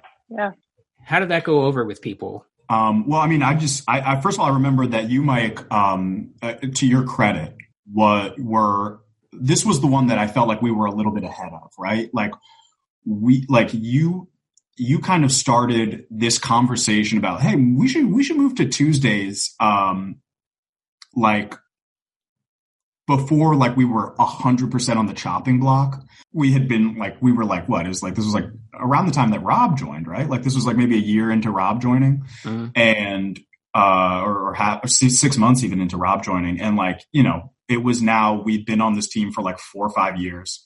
Saturday nights, it was like people have lives, and also everybody, there have been now probably 10 new teams created at the theater, all of whom are chomping at the bit to perform on Saturday nights, are looking at this team of people who are now the old people at the theater, and are looking at us like we have preferential treatment. So it made sense to just like cut and run, I think. Yeah. And also, Caitlin, you had just started a new job, right? So it was like perfect timing, right? I feel like I had. Yeah. I think it was that. I think it's also just like you said, like if you're performing on Saturdays for a million years, for me, it was just like I had at that point alienated every other friend who was not an improv friend because I missed so many things because we were just like performing every Saturday night. So for me, like the idea that we could build up an audience on our own on a Tuesday where I'm like, I never have anything happening ever. Yeah. That's great. Let's do that. Yeah. Go ahead, Kristen. I was just going to say, I didn't care as long as we got to keep playing with each other, you know, like, yeah. So I think it was September of 2016. I'm looking over my wall at the Big Baby in the Future poster. So you moved to Tuesday nights, September 2016 with your sibling team with Big Baby. Things are going pretty well. We get to, and during this time, I start getting some kind of underlying health issues in the summer of 2016, and then definitely increasing into the fall and winter, where my energy is just not there. My attention kind of gets pulled away, and I just get to the point where I email the team and just bow out. And just say, like, some things going on. This is a fine time for this to happen. It's been a good run. I'm working with all of you in multiple capacities, so I'm not really going anywhere. And at that point, I feel like I was, because there were so many practice issues, I was more facilitating practice. I had become less of a director and more of a coach at that point. And I feel like the team was at a point where things were okay. And it's like, all right, they can do without me. Yeah. I wasn't privy to, like, I got some emails back from people. But what was the discussion at that point? You had just moved. I left the team. I feel like I remember it similarly to when we were talking about any conversation we had about a new coach moving forward was similar to the conversations we had about adding people, which were just like, we don't know who, like, we couldn't come up with like a resounding, like, this is the person we want us to coach us. I think we tried some people on, we basically, I think one thing was that we still couldn't create a consistent practice schedule. So that was always a thing. And then I think we kind of decided, let's just invite people when we can practice. And we did a couple months of just one-offs with people that we liked. So yeah, I think where we landed was we put together a list of names of people that we all thought we could benefit from their coaching. And I would email and reach out and say, we'd like to book you for 3 practices. Here's how much money. And these are the dates. And, I do remember one of the practices at this time, with Maggie, Keegan, and, building off of the tremendous gift that Mike gave us. Maggie really, gave us an intensive practice round where I think it was really crucial to our morale as a team at that time. And also to, just shaping the team going forward. She really took time to point out everybody's strengths and have us. God, yeah. Mm-hmm. Yeah. And I remember that because I took a 3-month hiatus in the fall of 2016 because Pig Iron grad school was too intense. And so I remember coming back, and I don't remember the timeline. I think I left. Is that kind of shortly after Rob joined? Mike, I don't know if you bowed out while I was not doing shows or something, but I just remember, that practice with Maggie was shortly after I came back. And it was validating because she just got us to say what we liked about playing with each other, which is useful to remember. Mm-hmm. Yeah, I remember that whole practice was just us doing scenes that we thought the other people would like to be in. Mm-hmm. Mm-hmm. Yeah. But yeah, I was sending emails to Nick Gillette to have him come and work with us. People on the list, like Tara Demi and all these folks. And we got a couple of those practices in, and then, correct me if this is moving too fast or if I'm wrong about this. And then we decided let's just think about newer people in the community who we think, might eventually be great coaches, or we see some promise in. And even though it might be intimidating to coach us, like, let's give them a shot. And we had aligned our practice time right before our Monday night show, so that we could minimize like time that we were spending at the theater and make sure that we were all available. And we had some amazing people come in and coach us through some of maybe their first coaching sessions ever, but they were always really great. That's exactly right. Cause we had I think we probably had like a list of people that like we would really love to work with. A lot of them weren't available or there were even some people in New York and other cities that we wanted to do workshops with. And then, yeah, I liked when we started bringing it, we were like, well, if we can't have the best, let's get the best of the future for the future. Yeah. Mm-hmm. Yeah. And I think it was intimidating for some of those people, which is funny because I think we're like the most easygoing, nicest bunch of people. But I think it's intimidating coaching for, one of your first times. But I found those really fun and helpful. And I liked doing like an hour and a half practice and then going right on stage.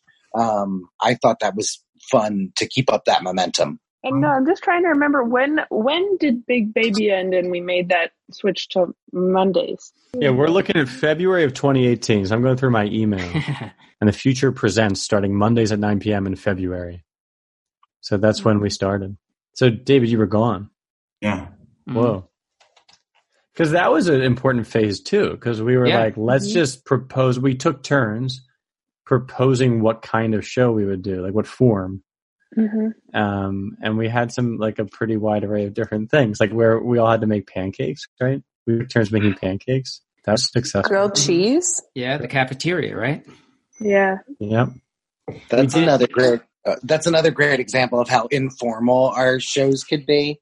You know how the shows kind of almost felt like practice, because I love when the audience would be coming in, but we were already on stage making food for them. Just being like, hey, come on in, sit down, make yourself comfortable. Like, that's the best way to open a show as far as I'm concerned.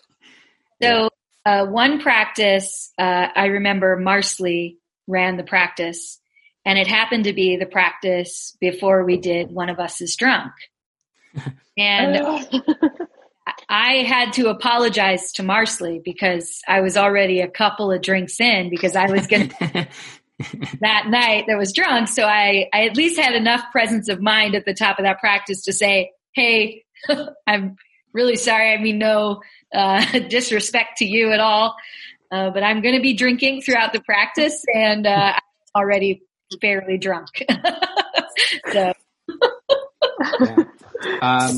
And I don't want to skip over this because it is another milestone in the team. Two pretty rapid milestones with David moving like a jerk. And then also doing an hour. So I want to hear a little bit about what was going through your heads. Was there discussion about ending versus continuing, and what does that show look like? I think for me personally, I think ending definitely came up, just because I think, at that point it was like we had our, not to say anybody was less important before this, but it was like once it was the six of us, it was like, okay, this is really the team, and losing one of the six was really hard. But I also think we had this sense of, I personally had the sense of like, but I'm not done with this. Like I wanted more still. I was still hungry for more. And creating our own very stupid hour where we could do anything seemed like the only solution to me. Mm-hmm. So you're doing this, the Future Presents, where you just make up an hour. One of the ones I remember at least once, Fred, you're playing music throughout, cafeteria, we're cooking. What are some of the other, the One of Us is Drunk. What else? Didn't Rob pitch a blind date one where everybody brought a date? Oh, Dream that? Yeah. That was awesome. That was fun. When was Tiv's? When was that? That was towards the end. We need to give a whole special, for Tiv's. Oh yeah. And the reason that came out in Tiv's, this is very serious, was I kept pushing for the Future to do a run of something. And I think you all came up with that. This is very serious idea when we could do it as a run. I think it was even pitched with dates, and in classic fashion, nothing came of it. It felt like it was pitched for like years. I feel like we pitched it consecutively for like 2 or 3 years. Yeah. We started talking about it in 2014, I think.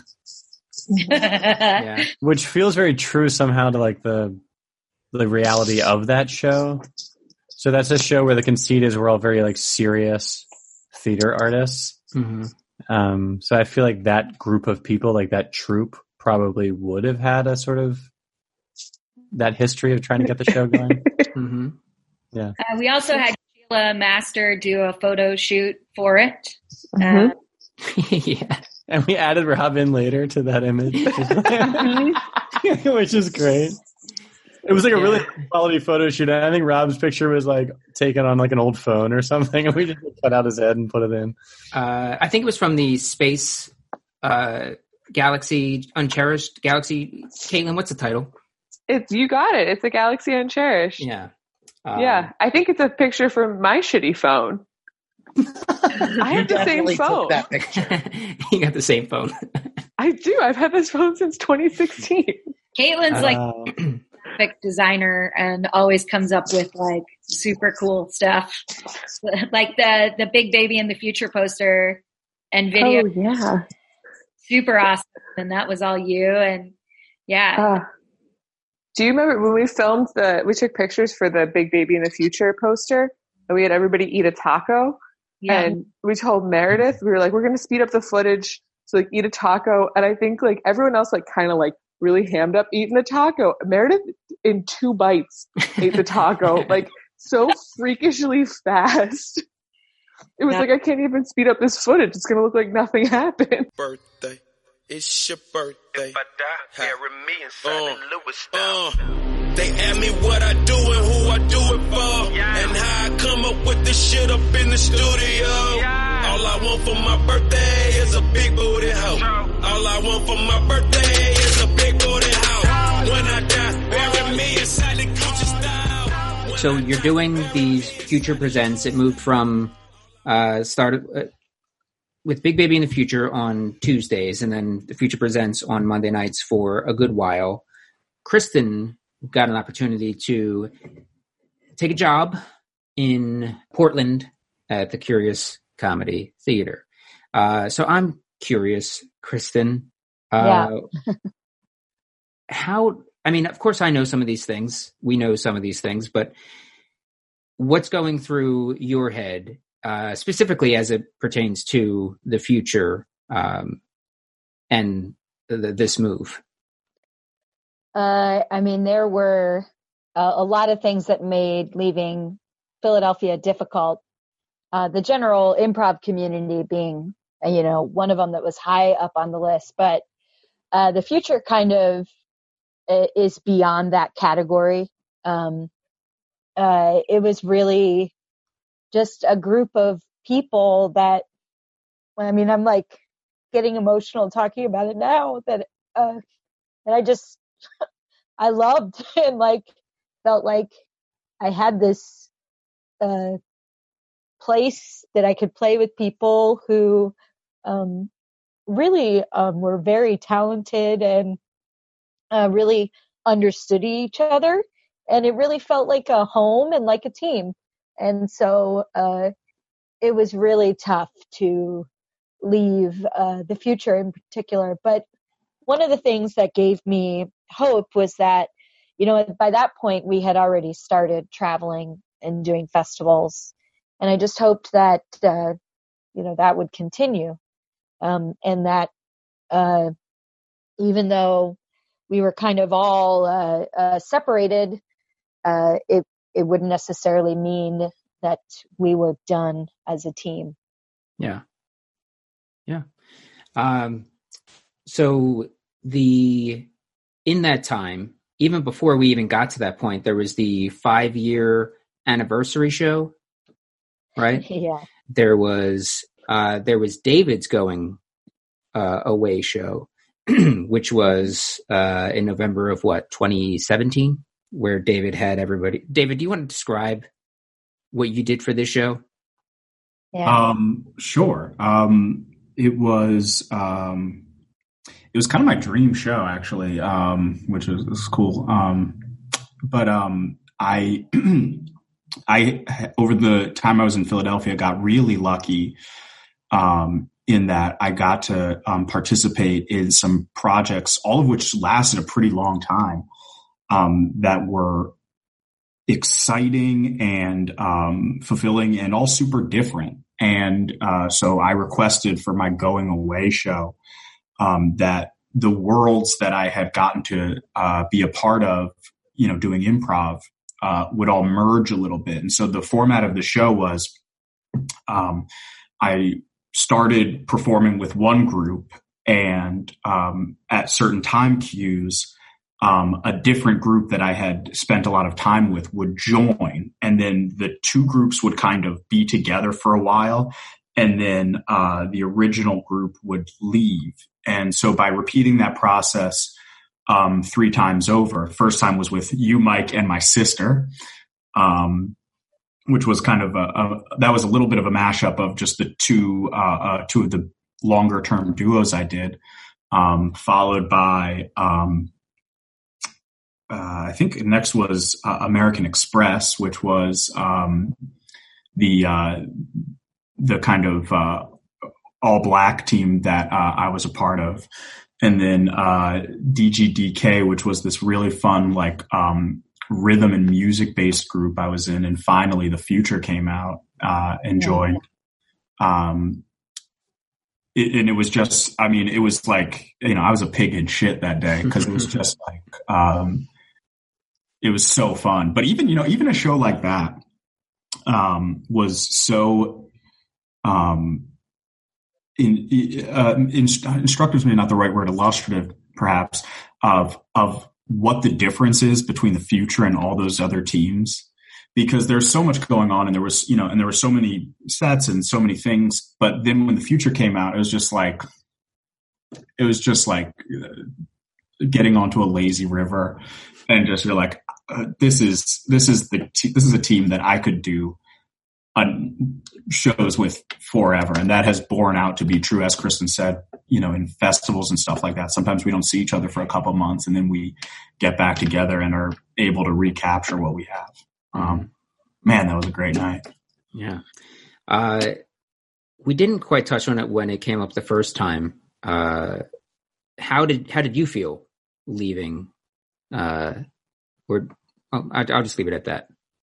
Well, it was it was really tough because Philadelphia and being on this team had given me a lot of so many things, and it was I think if I could give one piece of advice to anybody in their 20s or anybody who's approaching their 20s, now that I'm out of them, it would be just like, find a group of people, or find a person with whom you can make some kind of creative home with. If you're trying to live a creative life, find those people that you can make that home with in your 20s, and fucking don't worry about, make money, live and stuff like that, but don't worry about the commercial stuff too hard. Just worry about what's good for you.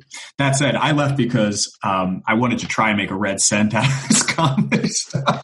So that was the shameless reason why I left Philadelphia. Because if I had been making good money out there, I would never have left. Sure. Yeah, the team is not at a lack of people who have left. So there are 2 more. Fred or Molly, which of you left first? Fred? Fred left first. So I left first. Yeah. So same idea, same thought. At this point, there are multiple people who have gone. What's happening in Fredhead? Well, I think we knew the team was going to end, right? Is that true? Yeah. So I mean, I don't know. I guess you mean related to the team or leaving Philly in general? I grew up outside of Philly. I lived in Philly for 13 years of my adult life. So I was ready to kind of like leave, I think. But if the future hadn't been ending, it would have been a lot harder to leave.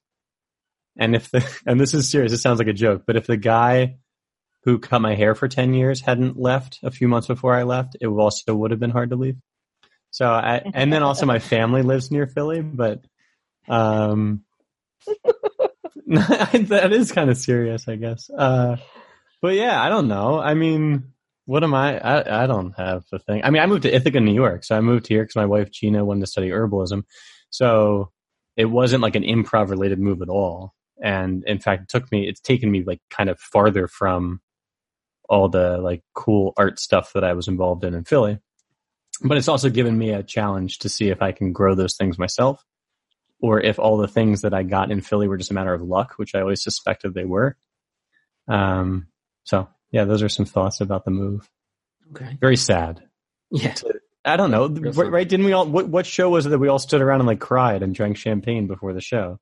Which one? All of them? Was that all of them? That would be the final. Well, yeah, it was at this point, it's many of them. But before we get there, I want to talk to Molly. Okay. Because Molly, correct me if I'm wrong. You left after the last Future show had already happened, right? Oh yeah, well after. Yeah. We ended in 2018, right? At the end of 2018. Kristen, you moved in November? Is that September? Yeah, I'm conflating David and Kristen's move. Because also Molly's final show, like some of us were online for. Yes. And it was kind of a disaster. Yeah. So yeah. No, it was fine. Yeah, compared to David's dream of a last show, mine was a disaster.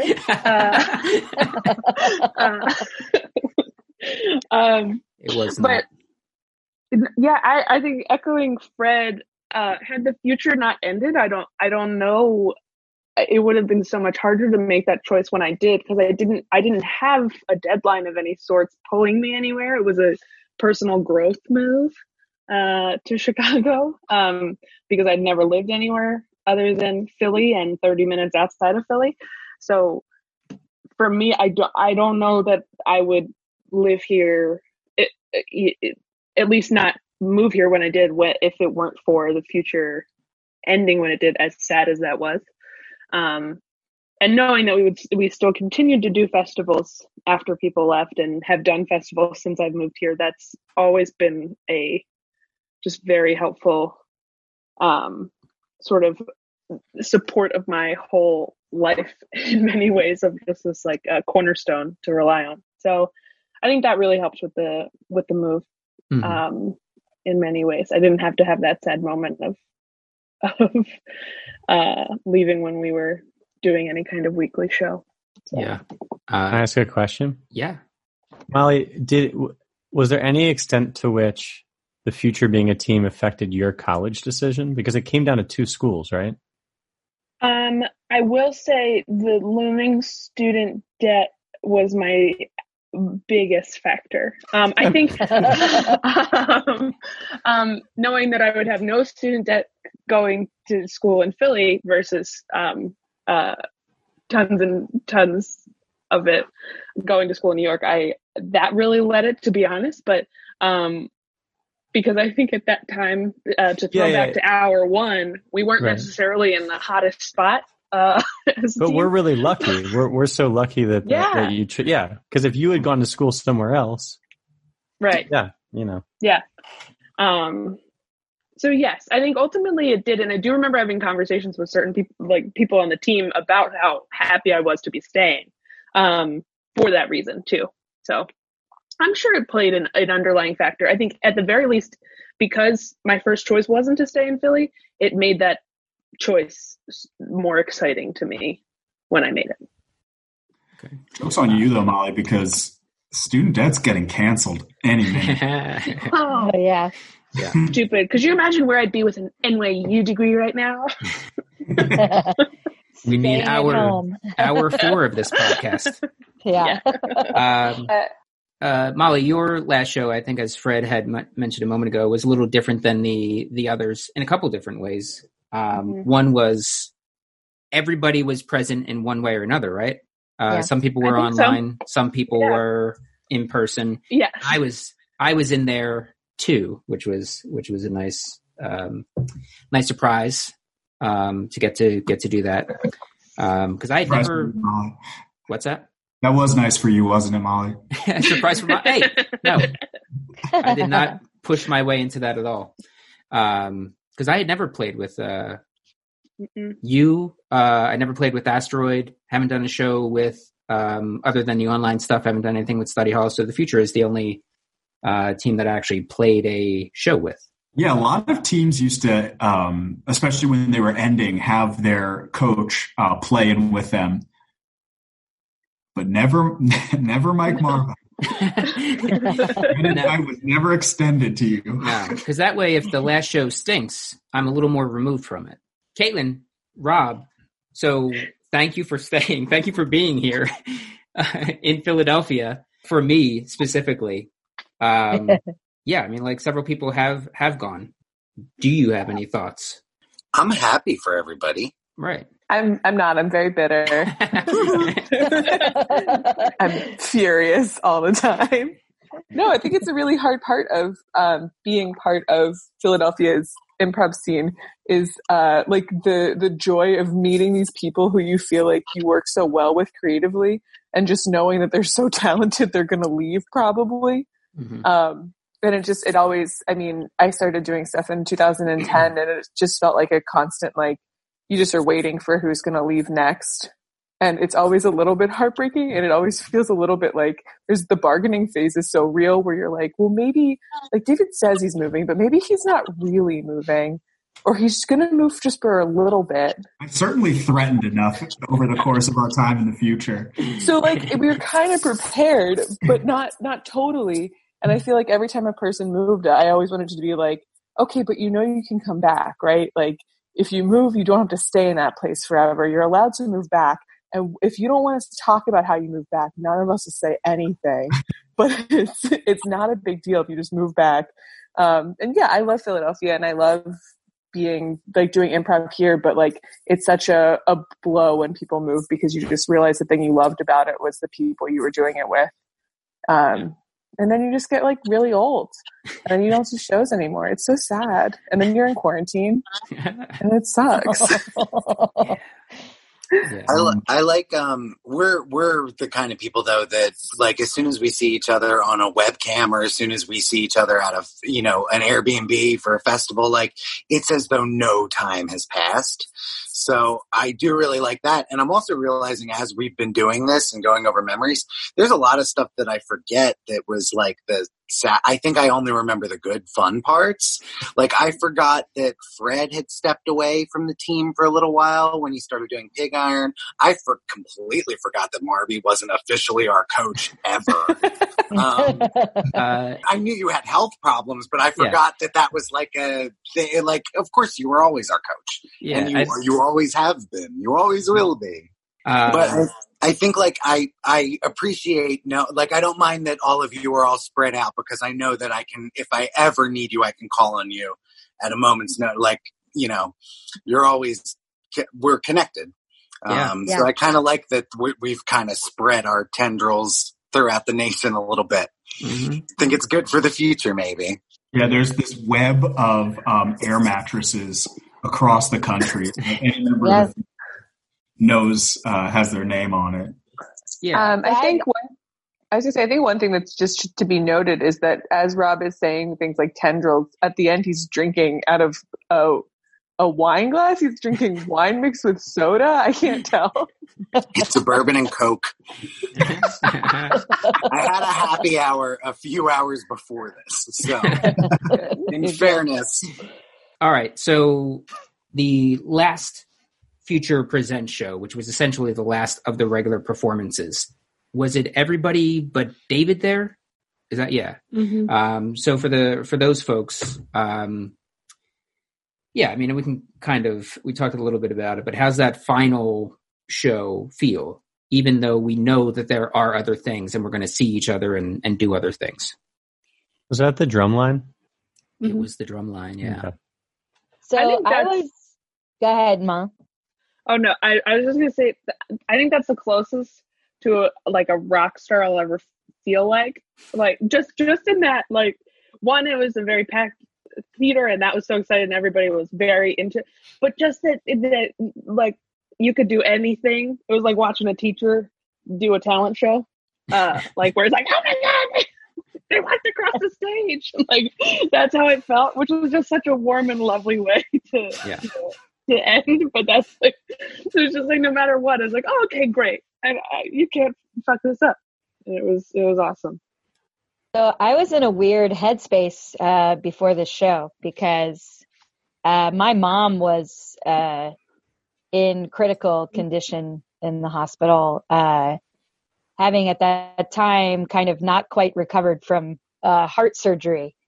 And I felt very torn, and I was like, what should I do? Because I really didn't know what was going on. And knowing that, like, I couldn't like go see her or anything necessarily.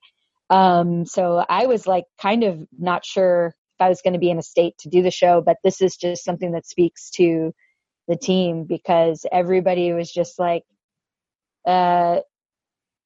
we're all here, and nobody can do any wrong. Just be here. And we just walked out on stage and did a show, and like I barely remember it, partly because of what Molly was talking about. Like, the audience was just so supportive and everybody was just there, and also partly because of what I was going through. But I really felt the support of the team, and the fucking end of that show was amazing, with the marching band. Mm-hmm. I couldn't believe it. Yeah. The band was so fun because Molly and I remember just looking at Molly just because we had like so specifically tried to plan out, like, okay, the band will come exactly as soon as it's over, and they'll just come immediately as soon as the show's done, and they'll lead everybody out. And they didn't come right away. So we were just clapping, but like looking and clapping and looking to see if they would come. And they were like, well, I guess they're not coming. There's such an awkward transition into how that actually happened. And what started to happen is people actually started to leave, and then were pushed back in by the marching band. But everyone had like stood and was slightly removed from their seat. So they sort of stood as the marching band did like maybe like 6 minutes of performance on the stage while people were like, okay, do we stay for this? And then they let everyone. And it was like also delightfully confusing. When they pushed people back in, the first guy came in, had like that like all silver mask on. Mm-hmm. It was like kind of scary. Like, it wasn't like cool like high school marching band. It was like spooky death marching band. And it was the Elmo marching band that goes around the city. Yeah, it's who you rock with. Yeah. And it should also be noted that because this show kind of came together rather quickly, it wasn't in the best of slots. If I remember correctly, it was a Friday night at 11 p.m. So late. So yeah, it was definitely 11. Yeah, so the marching band was at or after midnight. Yep. All the way down. Where did it end up? Like a semi-residential neighborhood. Yeah. Yeah. O'Shea's. Oh, we walked to O'Shea's. Yeah. Which was amazing. That was so cool outside watching them perform. And a lot of the audience walked down with us and with the band. And everyone was just gathered around outside, like standing in the street. I feel like we were blocking traffic, right? Or they were the band. Mm-hmm. But it was like it was a fun moment. It was magic. Yeah. My therapist was very excited for us because she lives right there. So and I was like, there's going to be a band really late at night. And she's like, oh, I can't wait. She's so excited for us. Did your therapist ever come to see you perform? Yes, she saw my one woman show. Oh. Really gave her some insight into my brain. The baseball one? Yeah, the baseball one. As far as final shows go, you can't really top a Elmo marching band leading an entire audience to a bar for a dance party. So that's always fun. I just want to say, I know we talked about it briefly, but just the time before that show where it was just us in the main stage, like drinking that bottle of champagne, but you had to say something nice before you took a sip is like such a special memory in my heart.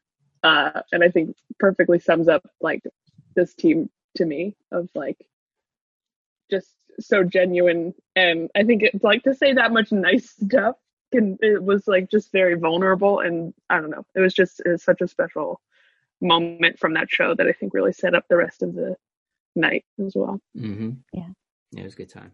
All right, so we talked all about the life of the future. We talked all about these fun festival stories that span the entire life of the future.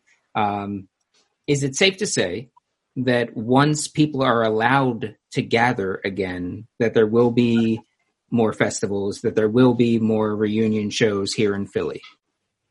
Yeah, we would have been in Chicago a couple of weeks ago, right? Yeah. Not this past weekend, but the weekend before, yeah. But that's in the fall now. Oh, cool. I think. They didn't choose it. Did they move it? They just said it was postponed and they were hoping for the fall. Hope everyone on the podcast can get their tickets to Chicago. Everyone who's listening, come see our show sometime in the fall. There will be fall in Chicago. In the fall in Chicago. Go ahead, Rob. Was there also a Portland festival on the books? Is there a date for that, Kristen? So they had to cancel, sadly, 2020. But I'm sure if the future wanted to apply, you all would have places to stay. Fred and David came to do the festival with me last time. We had an amazing show. It was really fun. And yeah, so I'd love to have everybody out to come. And guys, you're allowed to come back to Philadelphia whenever. Yeah. And then I think as long as at least one person from out of town comes back, we can do a future show. Mm-hmm. Oh, and Caitlin and I. More so. What was that, David? We'll see if that courtesy is still extended. What was that courtesy? I said Mike's not on director anymore, so we'll see if that courtesy is still extended. Yeah, we don't have a man on the inside. Yeah. Yeah. All right. So looking. All right. We don't have a man on the inside. Leave me alone.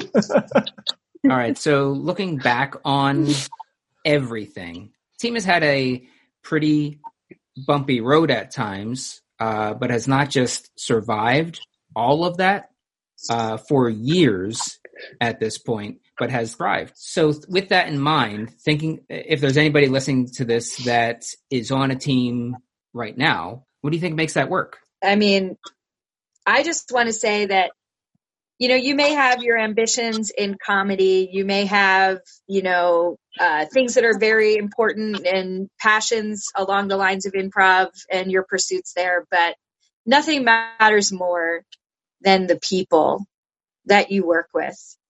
And remembering that they're people and that they're friends. They're not just, people you improvise with. And that, at the end of the day, matters more than anything, Yeah. Yeah, I think that, like, we were a perfect storm in a couple of different ways. Because all of us were fucking psychopaths about getting better. But the thing that always sticks out to me about why we were a somewhat successful team is that we very quickly stopped sending our representatives to each other. And we were genuine with each other. Like, there were, people talk about this thing like bits up, bits down, like making jokes and all that stuff. And we obviously had a lot of fun, made a lot of jokes. But the standard tenor of our conversations and our relationships with each other was one of being genuine with each other. And it kept us from, for at least for me, like, it kept us from being tiring, I think. Like, we saw each other as humans first and, built from that. I agree with that. I think there's not a lot of sarcasm on this team, actually. Like, even the senses of humor are not very like sarcastic. So I think maybe to David's point, like this is a very earnest group. And I think particularly like the addition of Rob and Caitlin, like was a huge influx of just like warm-hearted earnestness. And being really like, I think maybe it's easy to be fun, or I think it's easy to think that being funny is just about being sarcastic or like flippant. But the fact that Rob and Caitlin were like incredibly funny people who were just like genuinely funny and like willing to play to lose and stuff. And then also to Kristen's point, I think at a certain point, it's sort of like the love the ones you're with idea. Like at a certain point, it was like, oh, like it's us. Like we can't, I don't know, early on, I guess like you're on an indie team or something and you're just kind of hoping to get better. And those are the people that you're stuck with. And you're like, oh man, that person, if only they could be different. And if only I could get on a better team. And at a certain point, we just looked around and we're like, oh, cool. Like it's us with all of our weird foibles and eccentricities. And we're not going to change. And that's great. We can just support us. And you like relax into yes anding, you know? Yeah. And we all get married. So, I think we brought up that point. And what I mean by that is like to one another, we have like these imaginary, like relationships inside. And I guess what I mean by that is like, we've had different iterations of the team and performances, with different people. And it's always representative of the future, but each of us has such a special relationship to one another, as well as a team. Yeah. Yeah, I think being excited about playing with any iteration of the group was a big solidifier and like, oh yeah, I just care about and love these people. And that's and I'm excited to be with them on stage. And I think that's what makes any team worthwhile is not really, I mean, being good at improv helps, sure. But like, I think ultimately if you're not truly caring about the people first, like David was talking about, then like, you're not going to get far. I don't feel. Yes, I feel like if your goal is to really make everyone on your team look good, which I know is something we say a lot, you don't have to think about yourself so much and you can trust those people. I don't know. I feel like we don't take anything too seriously either. Like we're good at laughing with and at each other. And at the same time, even if you're being laughed at, like they are laughing with you. Like none of us embarrass easily. And I think that's a really good thing that we all have in common because it makes us kind of like fearless and trusting on stage, I think. Yeah. And I think we mentioned before that like our warm-ups didn't really have structure and Mike would just kind of be like, okay, go warm up. We would do whatever. And I like one of the things that really stuck with me as an established improv team, as you get like older and you're doing practices or you're doing warm-ups, like you're not doing those as technique things for me as much as you are just a reminder that like you love the people that you're with and that you're going to have fun with them and just like a refresher to keep things fun and keep that lightheartedness. And I think that's something that this team did so well. So I would encourage indie teams to do the same thing. Cool. All right. Caitlin, Male, Fred, Rob, Kristen, David. Thanks for sticking with me over the years, letting me have a lot of that fun with you, minus the festivals. But I keep saying I'm going to get to one of them soon. Hopefully, we'll be allowed to do that sooner than later. So thanks for all the good times, and thanks for getting close. Hey, thanks, Mike. Yeah.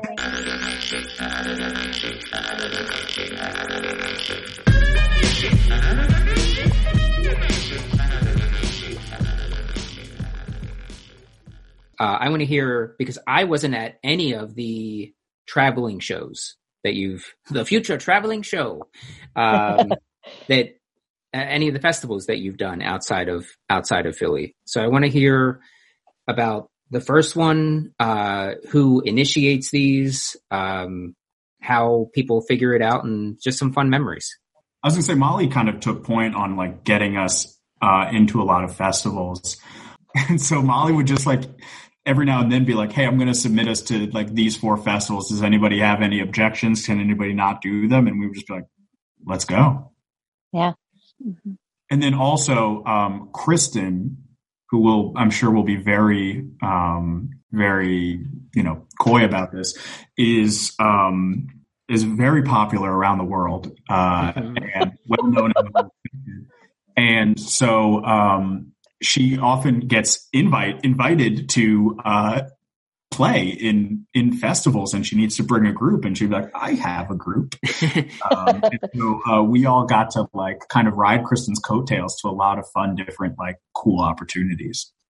And can I say it's amazing? Yeah. Because if you go to a festival with Kristen Shear, especially like in Seattle, and I've been to Seattle a few times with Kristen now, you are treated like royalty, and you need to do anything to deserve it. Just because you're there with her, people are like, oh, you're here with Kristen. Oh, hello. And like, they're interested to meet you just because you're there with her. It's wonderful. My favorite thing was when most recently Seattle was asking I was saying, a couple people are going to have to miss the festival. Is that going to be okay? Like, is that an issue? All they wrote back was, is Kristen coming?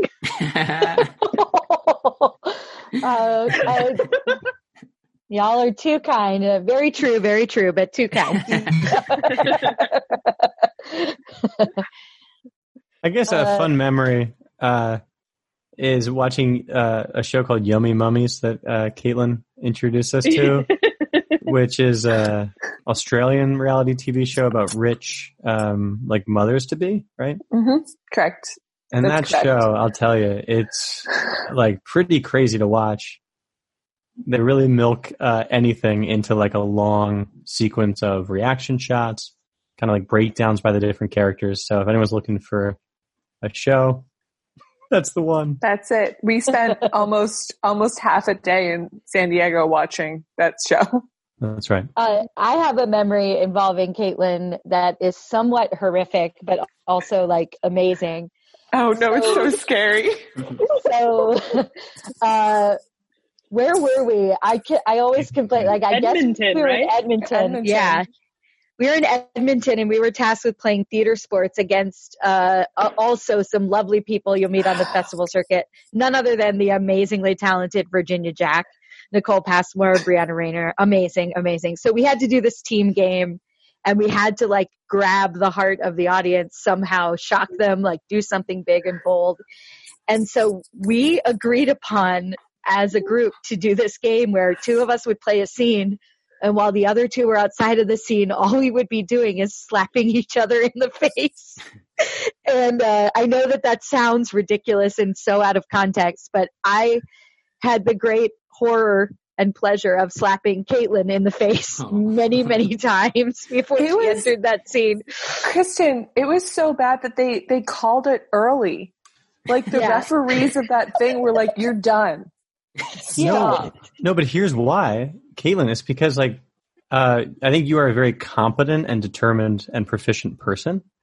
And so in slapping us in the face, you were doing like, I would say, a very good job of exactly that. Thank you. Rather than maybe like a good job of theatricalizing, slapping somebody in the face. No, I was really hitting you very hard. Yeah, it hurt, and it made me scared to have it happen ever again. So Caitlin is. So it was mostly Caitlin that was doing the slapping. Somehow we decided she was the perfect person to slap us, and Caitlin, as she's slapping us, is not holding back. And so, like, I'm pretty sure at like whoever was getting slapped was like, I remember like I started crying and Caitlin started crying because it's not good. She was so unhappy with what was going on. It was just, she didn't want to be slapping us. And like a little bit of the background is when we did exclusively long form improv in Philadelphia, exclusively. And frankly, most of us weren't even trained in short form improv. And then we would go to these other places, particularly Canada, but even in America. And you go to these other festivals and they're always like, all right, great. So you're going to do this, like, You're going to do your showcase set where that'll be like, you know, your long form set.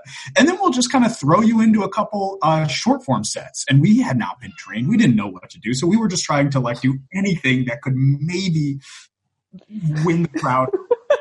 Ended on this. Edmonton overall was such a weird trip because I went straight to Edmonton after a family cruise. Mm-hmm. I didn't know where Edmonton was. And I assumed all of Canada is just north of like where I am on the East Coast. So I was on the plane and it was taking a really long time. Yeah, Canada's just like very, very thin. But it was taking so long and I looked at the in-flight map and I was like, where are we going? It just took so long to get there. And then we had some really fun times where like, do you remember the train that they had where you'd be underground, like their subway? And then I remember it opened up and it was like green stuff everywhere and it was so gorgeous and like so pretty. And we adopted that balloon as a group and like that was so special. And I was like, I loved that. And that guy was like walking around the festival taking pictures of people with Polaroids. They still have Polaroids from that. Mm-hmm. Yeah. And we had that really fun like after party where the sun came up. We all walked back to the hotel. Like, there were so many fun things. But that was also when we did the escape room where I really freaked out. Oh yeah, Caitlin, that where you thought I was leading to. Yes, that's another. I wanted to bring that up, but I was like, this is Caitlin's to bring up. So yes, I have the picture. So for all of the viewers who are viewing this podcast, I got to Edmonton a little bit later than the rest of the group. And when I got there, they had successfully done an Escape the Room where everyone was like, this was so much fun. We freaking crushed this Escape the Room. We were FBI agents or something. And we were so good at it. We're doing another one tomorrow. And they're like, this is supposed to be the hardest one in the city. And it's called Asylum. And I was like, oh no, that sounds really scary. I would love to not do that. That sounds super scary. And they're like, no, we're great at escape rooms. We're going to do it. It's going to be awesome. And I was like, okay, I'm not good at scary stuff. And we went the next day. And as soon as we got in, I asked the lady at the front desk, I was like, excuse me, is this scary? And she was like, oh yeah, it's really scary. And I was like, okay, yeah, this is not going to be a good fit for me. But we had already paid. And I was like, well, we'll all be with our buddies. And then the teenager who worked there brought out straitjackets and was like, I'll just put you guys in your straitjackets to start this escape room. And she started to put it on me and I burst into tears. she was like, do you want me to still put this on? And I was like, yeah, keep doing it. So she put it on me and I was crying and everyone was like, you don't have to do it. It's okay. You guys were all incredibly comforting. But I was like, no, it's fine. I already paid. It was just do it. And the one teen was explaining the rules while the straitjacket teen, she went and got paper towels to dry my face off in the straitjacket while I was crying. And then we went into those rooms and I was in the room with Molly and David, I think. And you guys just, like, one of you just took care of me the entire time. Like, we were so handicapped in that game because one person had to constantly be attending to me. Just, like, sobbing. That escape room also sucked. It was that's not what an escape room is. It's supposed to be a puzzle that has, like, a fun story to it. That one was just straight up scary and mean. My favorite part was when we finally got into that second area, and you and Kristen were in the corner. And the head kicked. And in such a Kristen fashion, I just looked over. Both of you screamed because this like severed head came down against the glass of this door. And like the most Kristen thing I've ever seen. Just like bear hugs Caitlin and just goes, I love you.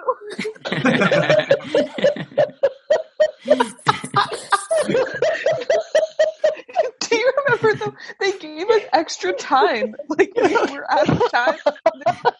Have 15 more minutes. Like I do want to chime in and just clarify that when people are using the word straitjacket and severed head, I think that like what we were dealing with was like very rough approximations of those things. It was real.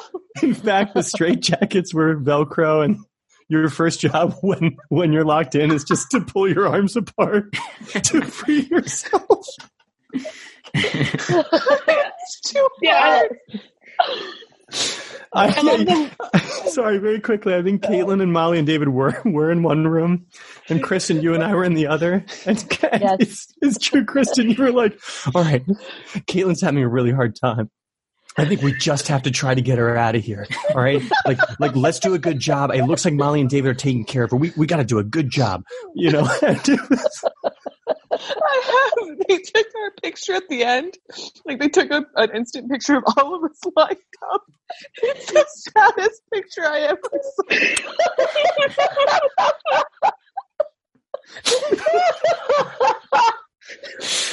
Nobody looks well. Oh my God. It was such a, especially after that first one, because you're so right. We were so cocky because the woman was like, nobody's ever solved that one before. We were the first people to, right? Wasn't it something like that? Yeah, it was the FBI one. Yeah. So yeah. Like, oh yeah, this is great. Oh, that was a real different experience. I remember being so distressed after that I was like, hey, I'm going to find my own way home. I think.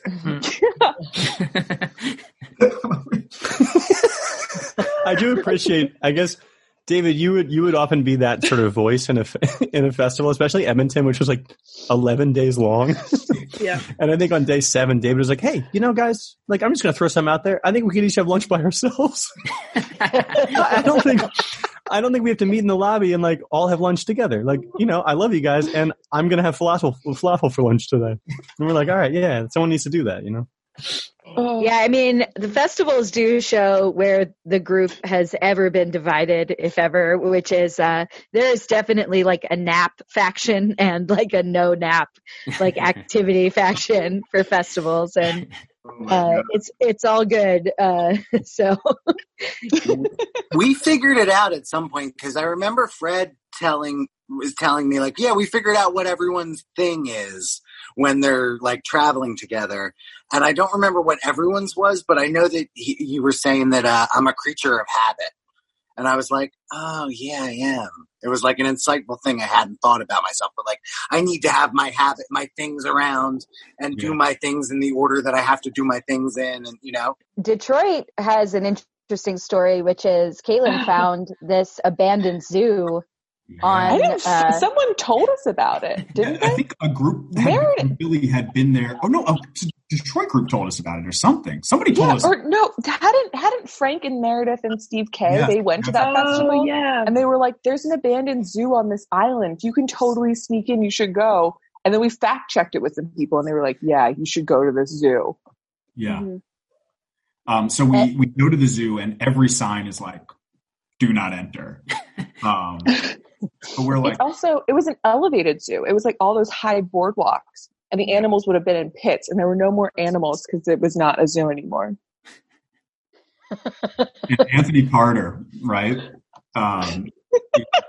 He's with us at the time, and we're trying to find a way to sneak into this zoo. And Anthony goes, all we got to do is we just got to go up this ladder. And was it a ladder or a fence?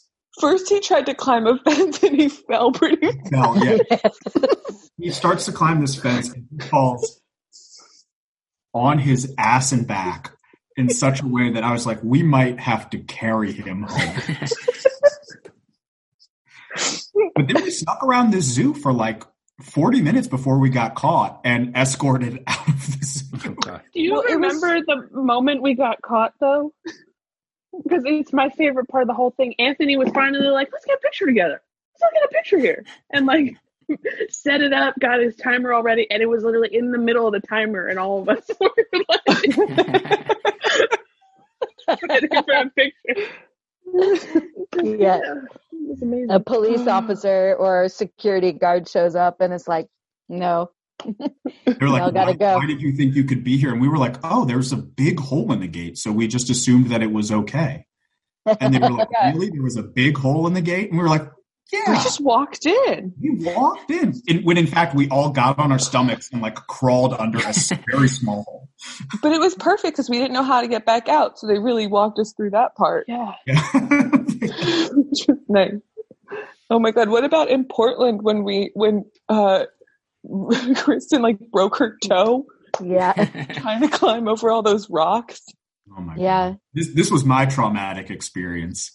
was we were trying to go on a hike in Portland, and I guess so the place we got there a little bit later than we wanted to, and it was the hottest it's ever been in Portland. It was like 105 degrees. And David, you've just set up how nice the morning was. We had a great morning before the bad thing. Yeah.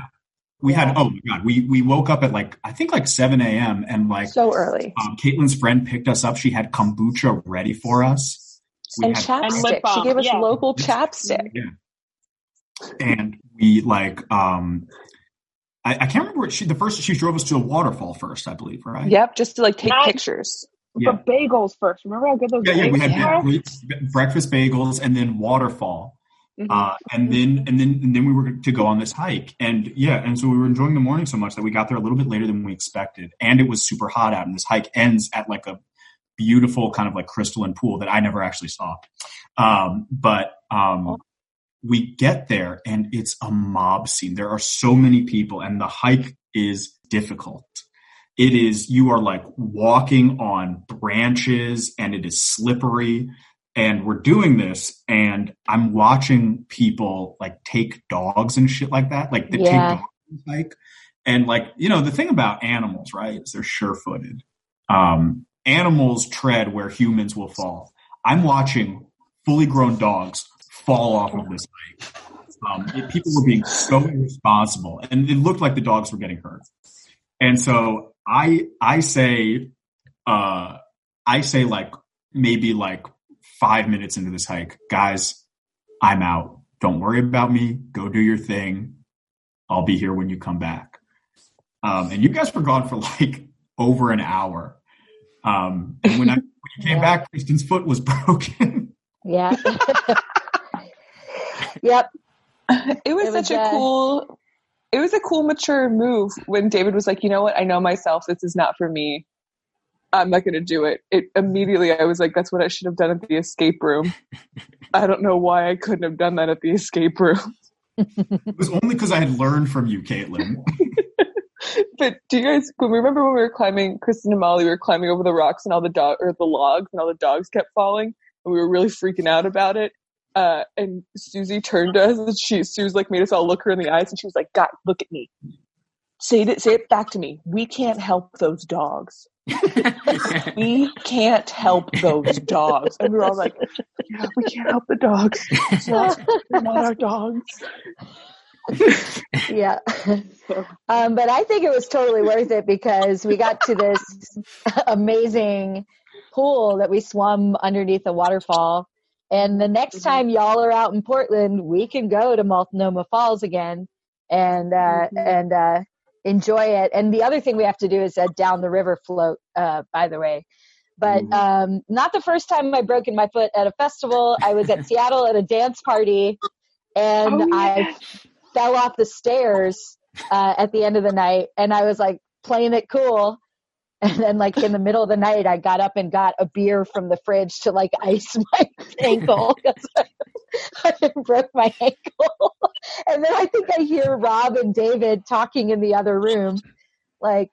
Rob is like, "Is Kristen going to be okay?" And it's yeah, she's pretty strong.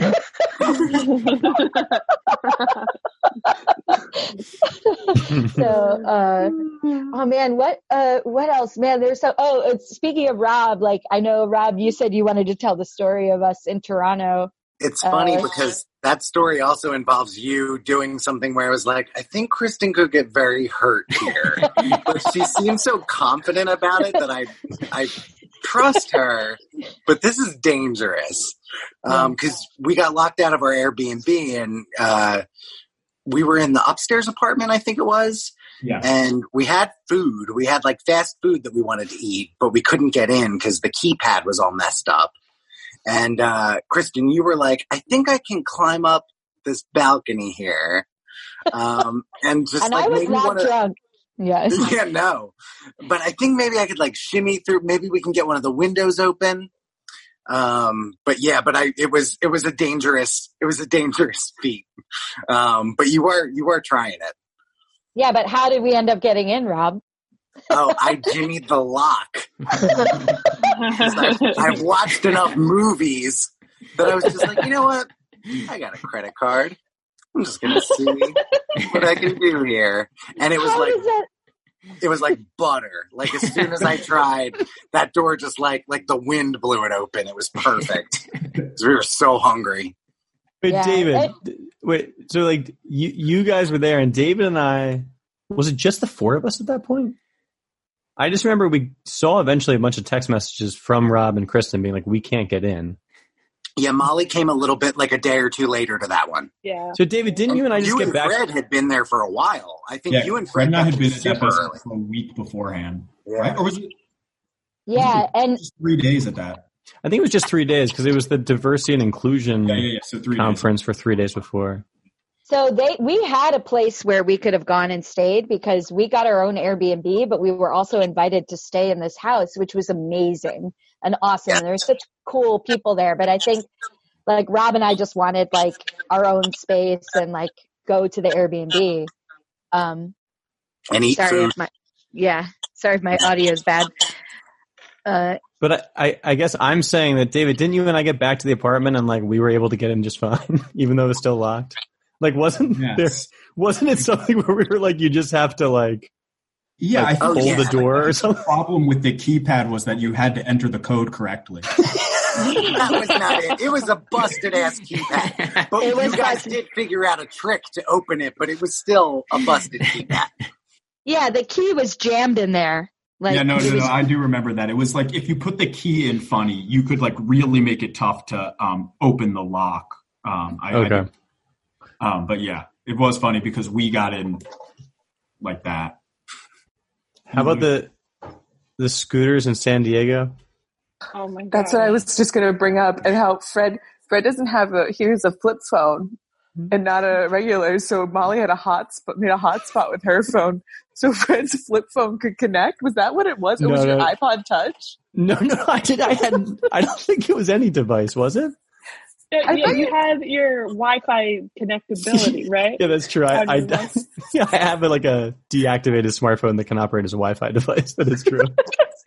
But Fred was so good. Not so good at the scooters. No, let's say so good. I was so masterful at the scooters. He kept going out of range of Molly's Wi-Fi. We have to reconnect. Well, the issue was that if you went too far away from the scooter with your phone, the scooter would just lock, thinking that you forgot to like turn off the app.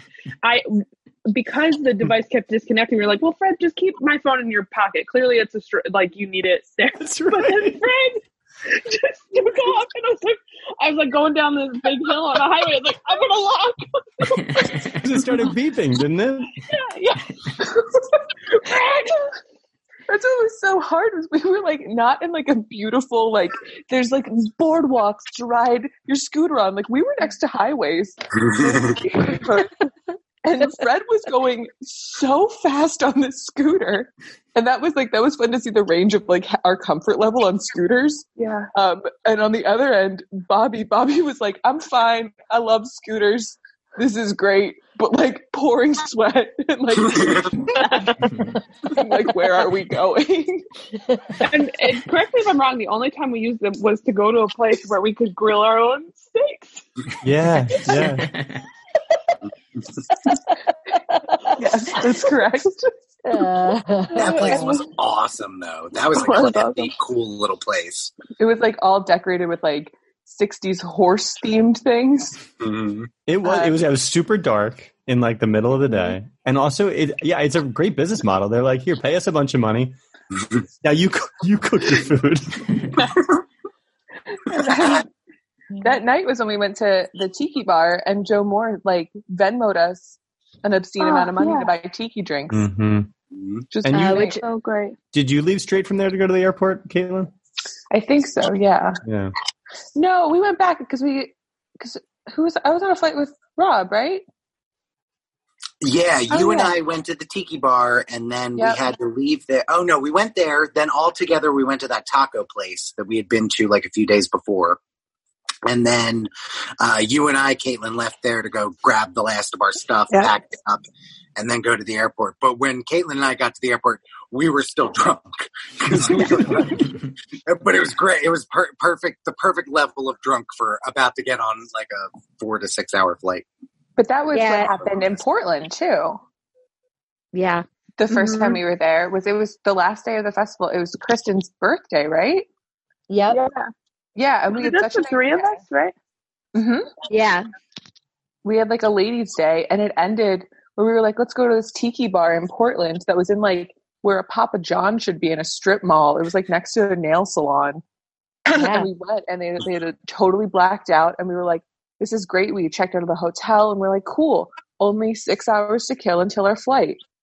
I guess we'll hang out at this tiki bar. And you could get these volcano drinks where they would bring it out, and they would like do these like sound effects in the wall, and like all this fire would shoot up, and you just drink this big volcano. So it's like a show essentially. And then every hour on the hour, they would do a thunderstorm with like full lightning effects. It was so cool. And we were all a little drunk on our flight home. They got delayed, I think. Yeah, we all waited at the airport. Yeah. That's such a cool place too, Holly Pele. And so your friend Sue, who actually I haven't gotten to connect with out here, I should send her a message. She's just the reach out best. to her. Yeah. Yeah, she's so nice. Molly, David, and I had a really bad flight delay once. Oh my gosh! Back from my favorite announcement. Yeah, favorite announcement ever. No, that's exactly it. I just liked how honest they were. They were like, to be honest, we don't know where the pilot is. And then you remember the woman who came on? Oh, sorry. Go ahead, David. No, you go ahead. I was just going to say the pilot that ended up coming on, and she was just down to business. She was like, we're getting you there. We're going to get you there as quickly as we can. I don't know. It's just awesome. It was the middle of the night. Yeah. We had a layover in I want to say Minnesota. And it was February. I think we were coming back from Seattle. And on the way there, Rob, and we can cut this short, but Rob had bought some nicotine gum to get him through the flight, and he chewed too much and was fired. So he threw the gum out for the leg home because it fucked with him too hard. But so now we're in this airport. It's Minnesota. It's 1:00 in the morning. And we suddenly have 90 minutes to kill.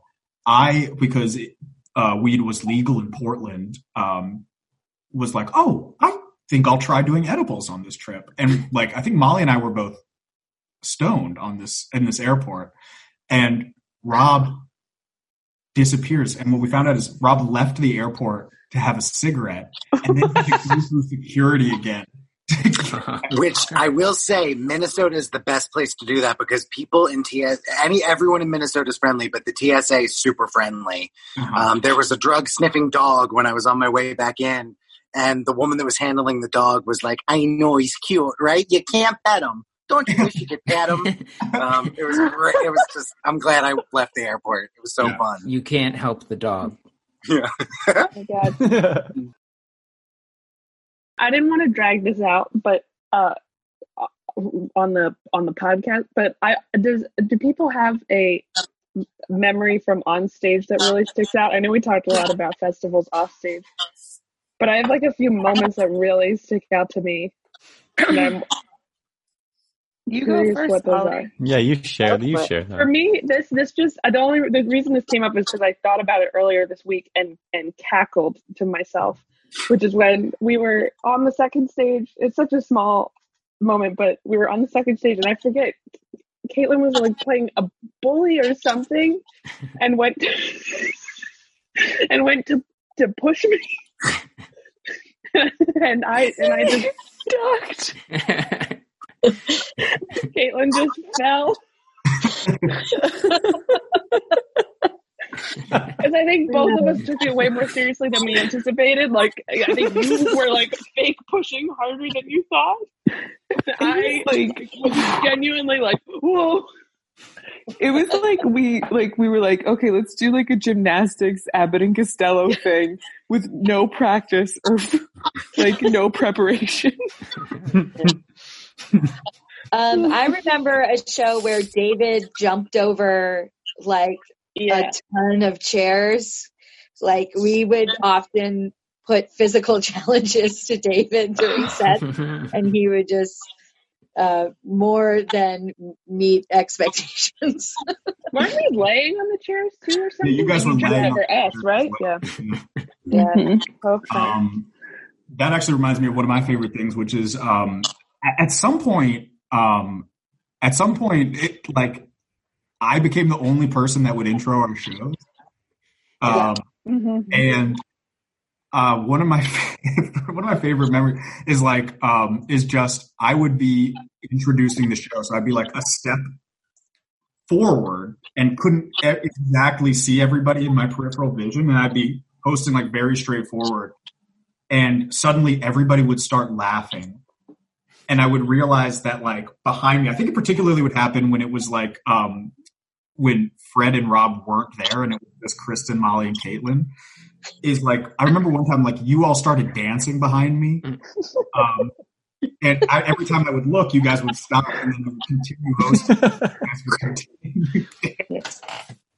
I remember doing one of the Future Presents shows, and it was Ghost Jail, and Rob wrote a list of names that he called out. That was just one of the funniest things I have to date ever seen on stage. That list of names is just incredible. Fred, do you have it?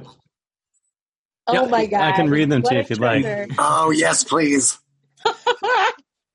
Finister McMoyerstein. Clebo Finch. Corsica McWallowflew. Krisky Pice. Ishol Flutemeyer. Binksy Morgan. I haven't looked at these since the show. This is my book. Helio Crip Capersnap. Lance Scow Dudonnelly. Woolsey Shopflower. Lotus Blincy. Pink Mueller McCobblestock. Whipsy Coogan. Blanky Doc Newer. Brewberry Poospork. McMoffle Popsmore. Blincy Dunce. And then, Rob, I have to say the weakest part of it is this last line, although it is right on the nose. Congratulations, you have the weirdest names in school. Maybe that's the perfect wrap up. Should have just been like, your boss is here. We're like, congratulations. Like, yeah, I don't know what. Yeah. Sorry, that's not a criticism, but it was No, just you're right. obviously like you were like, these are the funniest names I've ever heard. Oh shit, I got to come up with a name with like something that ties them together. I remember a show. I think it was the show where we just did it with flashlights. Those were our spotlights. Do you remember that? Yeah. That was a really fun show. But I also remember, I think it was the last sketch of the show, or the last scene of the show. Last skit. Yeah, sorry. One of our little skits. We were playing like Newsies or Bowery Boys, where it was like the boys were on one side and the girls were on the other. And I just remember just being like, hey, there's Goyles over there. Remember? Those are my favorite characters to play. It was towards the end of our run, but we had like sets that were, I think, maybe like 2 weeks apart or something. And in both sets, we had the same miscommunication. I think it was like Sun's Up. Wait. I remember this because I missed the first show. Yeah. But I think I was like central or complicit in the misunderstanding in the second show. Yes. And so it was because I had missed. I forget. It was something like Sun's Up or something. And like half of us just heard it a different way. And we did a whole scene and it didn't until like the halfway point, we didn't realize like that we were miscommunicating. And then we did it again just so soon after that. Which, I mean, this reminds me of actually, I think this was the last show we've done, not like our last show, but the last show we did, where we were in like a museum tour that existed outside the time. and we had explained the rules of the museum, and then like 1 hour on this tour was worth a day in the real world, and we got so caught up in trying to understand what temporal rules were of this that we almost honestly derailed the entire show. I mean, it was great, but like it was the first scene of the show. Stop. Yeah. Stop. Okay. So wait, 5 minutes here is outside. Yeah, because we were all absurd, but like we were all really trying to understand. Like we weren't playing anymore. We were like, wait, but seriously. And Rob was the tour guide. Oh God, it was so funny. I still get people talking to me about the scene that Molly and Caitlin did in San Diego. Yes, I was thinking where they were the twins, or the not twins, the switched at birth twins. There were people in Portland who were also at that festival who still talk to me all the time about that scene. It was just incredible. That was one of those like special improv moments that you just realize you both think of the same thing at the same time. Like you can just see it in each other, and it's just one of those super fun moments. That was great. Oh, that's a good one. One of the things that popped out to me of a lot of things for sure, but in doing the living room, there was one story that would come up a lot. Is it the blender one? Just one? Yeah, it was Kristen. One more than any other. It was Kristen and the blender. Kristen's hair in the blender. But my favorite part was that it always started the same way, which was, I may have told this before. And I think she even said that the first time when she hadn't. That's also funny. Yeah. But there was also like hair that got stuck in a fake kid's car, right? Yeah. In the green machine, right? Yeah. So that's where I would get confused because like I may have told this before, but my hair, and you'd be like, "Oh, this is the car thing." And you're like, "No, the blender." Yeah, it was a go-kart. It was a go-kart, and I had a scarf that got caught. I may have told that before. Kristen's childhood, she died the way kids in Victorian novels die. This wasn't technically an onstage story either, but when we did One of Us Was Drunk and I couldn't remember the show at all, I asked people to recap it. And Molly was like, I think people thought I was drunk. Yeah, there were multiple people who thought I was drunk because I was just so giddy watching Kristen do improv. And I've also heard Fred as well. Yeah, a lot of people thought I was drunk. Yeah. Yeah. Wait, did we address the rumor? Wasn't there a rumor that Fred put the future together? Yep. Oh, right. Oh, yeah. How did we not bring that up on the podcast? Well, let's confirm it. Fred put the future together. That's right. It was his baby. It was his project. My Big Baby, which is how Big Baby got its name. Yeah, Fred had a lot of sway coming out of Improv 301. Yeah, that's right. Right. And the theater was just ready to play ball. Well, you know, David, I'm pretty tall and I just seem presidential, you know? So people are like, I am. How did that start and get any life to it? I don't know. I don't think I hope that I wasn't complicit in it. I mean, I think I told some of my classes that I'd started the team, but no, I'm kidding. I have no idea. No, but I think what happened was, I think that there was, and this happened to everybody on the team, but everybody on the team had kind of their group of admirers, and I think Fred's admirers really admired Fred, and so I think they just decided that the future was the team that Fred had put together. So I think that was what happened, was that a group of kids who just when I say kids, they were people who were 3 years younger than us that we were teaching improv.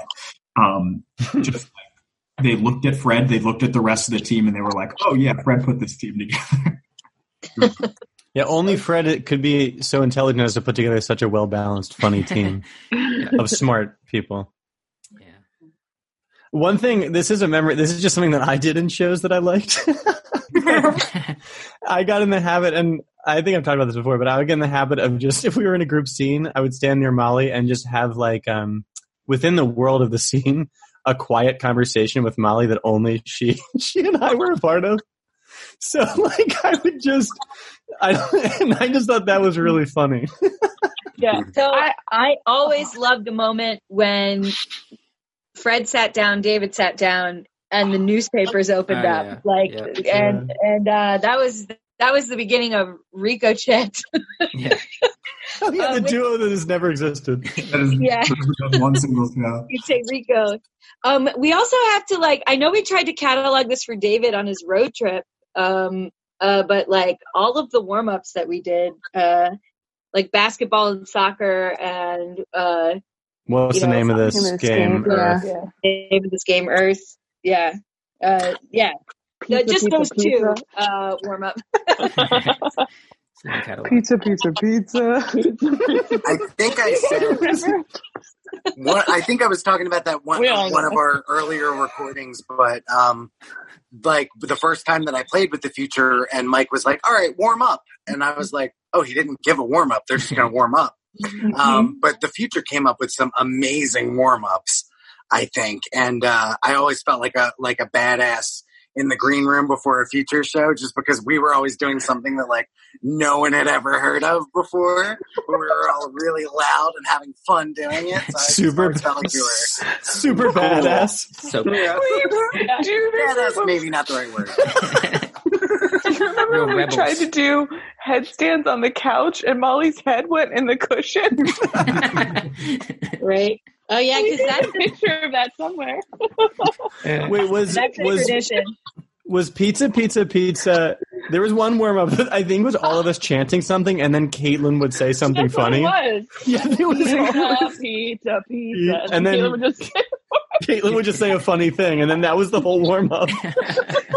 It's just really good group mind. Just getting everybody on the same page.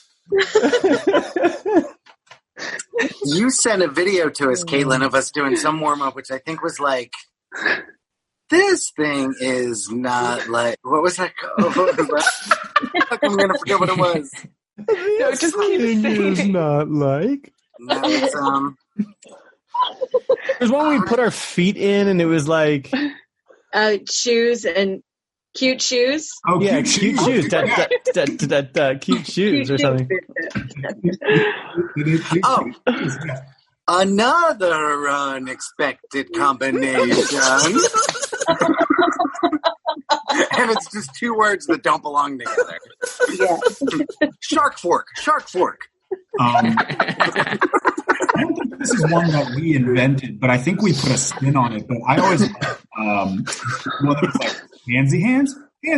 Everybody got handsy hands, and then we would just like shout like some combination of things. It would always start moms and dads, but then like from there it would just turn into any pair that we could think of, and maybe not even pairs. Oh my god! Oh god! And we taught a bunch of people in Toronto what's the name of this game, Earth, as though it was a real improv game. Yeah. That's how you start. Yeah. What's that? That's how. Yeah. I thought you were just going to finish that sentence that we taught a lot of people. Yeah, we also taught a lot of people. That as well. Can you believe it? I remember feeling really awkward when Rich Tallarico did not want to warm up with us. Like he's like, nah, you guys. Oh, he joined us. It's so funny. I feel I feel so differently about that. I remember being like, Rich Tallarico clearly feels weird about this, but he's also clearly participating with us. Well, we were coming in hot to that show, David. We came from Fall is Pho, right? Oh, I don't know. I don't remember being drunk for that show. We weren't. We were pretty together. Okay. I think it was the summer because I was supposed to be back for it. I was like the summer that I was in Italy for the month, and my flight got delayed, so I wasn't there. Oh, yeah. But I think it was that night, so it was like the middle of the summer. Oh, guys, we should do improv again. Yeah. You guys remember when we would do share montages? So that was a really great thing that Mike had us do. I think we would share, and then we would do a montage of like incorporating the shares. Yeah. And Kristen, did you come in one time about somebody who had died in a car accident? And like a friend of yours had died, I think. Is this true? And I think at the end of the share montage, we all did a scene where we just sort of acted it out and we like lifted that person into heaven. You guys remember this? No. Is that true? I might be making it up, but I don't know. I think I remember that feeling. If it happened, I feel like that was like what transformative. A nice dream. Yes, an idea that I had. Yeah, we'll accept that. Do you remember in a practice when the suggestion was pizza, and David initiated a scene by walking in and pretending he was talking to some coworkers and be like, "I don't know if you guys heard, but pizza gay." Yes. And I also, Caitlin, can never get out of my mind the image of you as a son with overalls on. Yeah. And Kristen, you're a bear on a unicycle with a tiny hat, right? Yeah. What was the scene? One there was, and I all I remember is flashes of this scene, but it still makes me laugh even with that. Where I think it was a robbery being set up. They were talking about a heist. Rob, you were in the living room. And it was like the living room bank kind of thing. What the hell was going on in this scene? We were gathering musical instruments for this heist. But there was like 3 different interpretations of what we needed them for. I got the bongos or something carrying them on the bus. Like what? I seem to remember that. Was that supposed to be a second beat? Because we had a really fun scene once that was like a band that. Anyway, I don't know. I don't know. It was in classic Future fashion. It did go on long, and then found a way to come back for more. Kristen, do you remember the time you did a really good job of setting up a premise where you were like, hey, Dad, is there any mac and cheese left or something? And I was like, if I just in the pot. Because I was like, yep, here you go. And you're like, wait, no, but Dad, like, is there any gone. Left? And I was like, no, there is some left. You're like, no, but I would have thought that it would have been all gone. Why don't you check again? No. It's I thought if I just look in the pot. Yeah, I was like, I will play an emotion now. I don't remember which show this was, but it was one of the big ones on the main stage at FIT. And I remember I don't remember what the scene was, but I remember I walked out at some point and I was stirring a big pot of stew. Oh yeah. Silently for so much of the scene. Oh my God. Yeah. And the scene ended before we ever got to who I was or why I was doing that.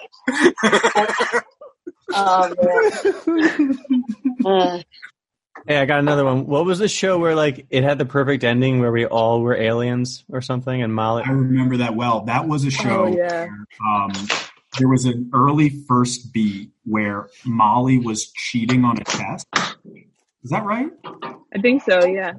And like late in the show, we were all being aliens. And Molly, we were like pushing Molly further and further, like almost into the crowd. We never talked about how much we were in the crowd as a team. We were pushing Molly into the crowd, and Molly's going like at some point she just like admits that she cheated on the test from an earlier scene. And I don't think any of us had planned it like this, but she said it, and we all just went, bingo, you're caught. And they blacked us out. It was one of Mike's best blackouts with Molly being super smart. And it was just like one of those shows where everything came together. We used that as our festival submission for a long time. Mm-hmm. I just have to say, like any of the shows we ever did in DC for festivals, and it was usually only 3 of us, always killed. And they were always like coming in hot. Like we would like just get there and like eat something. Yeah. And then do a show, and it was good. In DC? Mm-hmm. Yeah. Because all the local festivals were always tough because they're like, we'll just show up that day. And we're like, doing improv after being in a car for 4 hours, not as good as you think. But DC, for some reason, we had the magic. Mm-hmm. Oh, I was going to say, I remember a scene, I think it was in a show, not a practice, but it was, and I think it was just 4 of us. But it was, David was like, his car broke down and he got trapped in a molasses field. Oh my God. Yeah. Remember that? And I think it was Molly, Kristen, and I were all people from the town, and David just needed a phone, and we were like, ain't got no phone here. But slowly we just started getting closer to him. Yeah. And then when we got close enough, we started eating him because we thought he was candy. And it was just like a really creepy, fun scene. It was such a wild scene. I had to just throw this out there. There was a Seattle festival that people couldn't go to, so it just ended up being Rob and I. Rob, that set at Jet City, I have never felt like we owned a room so much as we owned that room. And there was one scene in particular that, like, playing with you was just so fun. The get on the, put your mother on the boat. Put your mother on the boat. Oh my God. Yeah. Anyway. Yeah. This is one from way back. This is way before your time, Rob. We were in Baltimore for a festival, and we had once again been roped into doing short form improv. And worse still, they did a draft. Oh, so we already performed, and then they picked teams. And Anthony Carter was on the team at that point, and he was the last pick. His group is doing the short form game called like Altered History. And the history that they're given is first somebody says Daenerys receives her dragon eggs from Game of Thrones. They want to see a scene where they recreate that. But somebody else says something about Joe Biden. So in inimitable short form fashion, they merge these two, and it becomes about Joe Biden receiving his dragon eggs. So they start doing the scene, and Anthony Carter marches onto the scene very confidently, and he goes, "Mr. Vice President, we're going to need your legs. We're going to need your legs." And everybody's like, "What are you talking about?" He's like, "Give us your legs. Gotta have it." And does the whole scene, and we get in the car, and we're like, "Anthony, you know they said dragon eggs, right?" And he was like, "Dragon legs." Oh man! Oh, God, that was a beautiful time. Have you ever heard the wolf cry to the blue corn moon, or asked the grinning bobcat why he grinned? Can you sing with all the voices of the mountain? Can you paint with all the colors of the wind?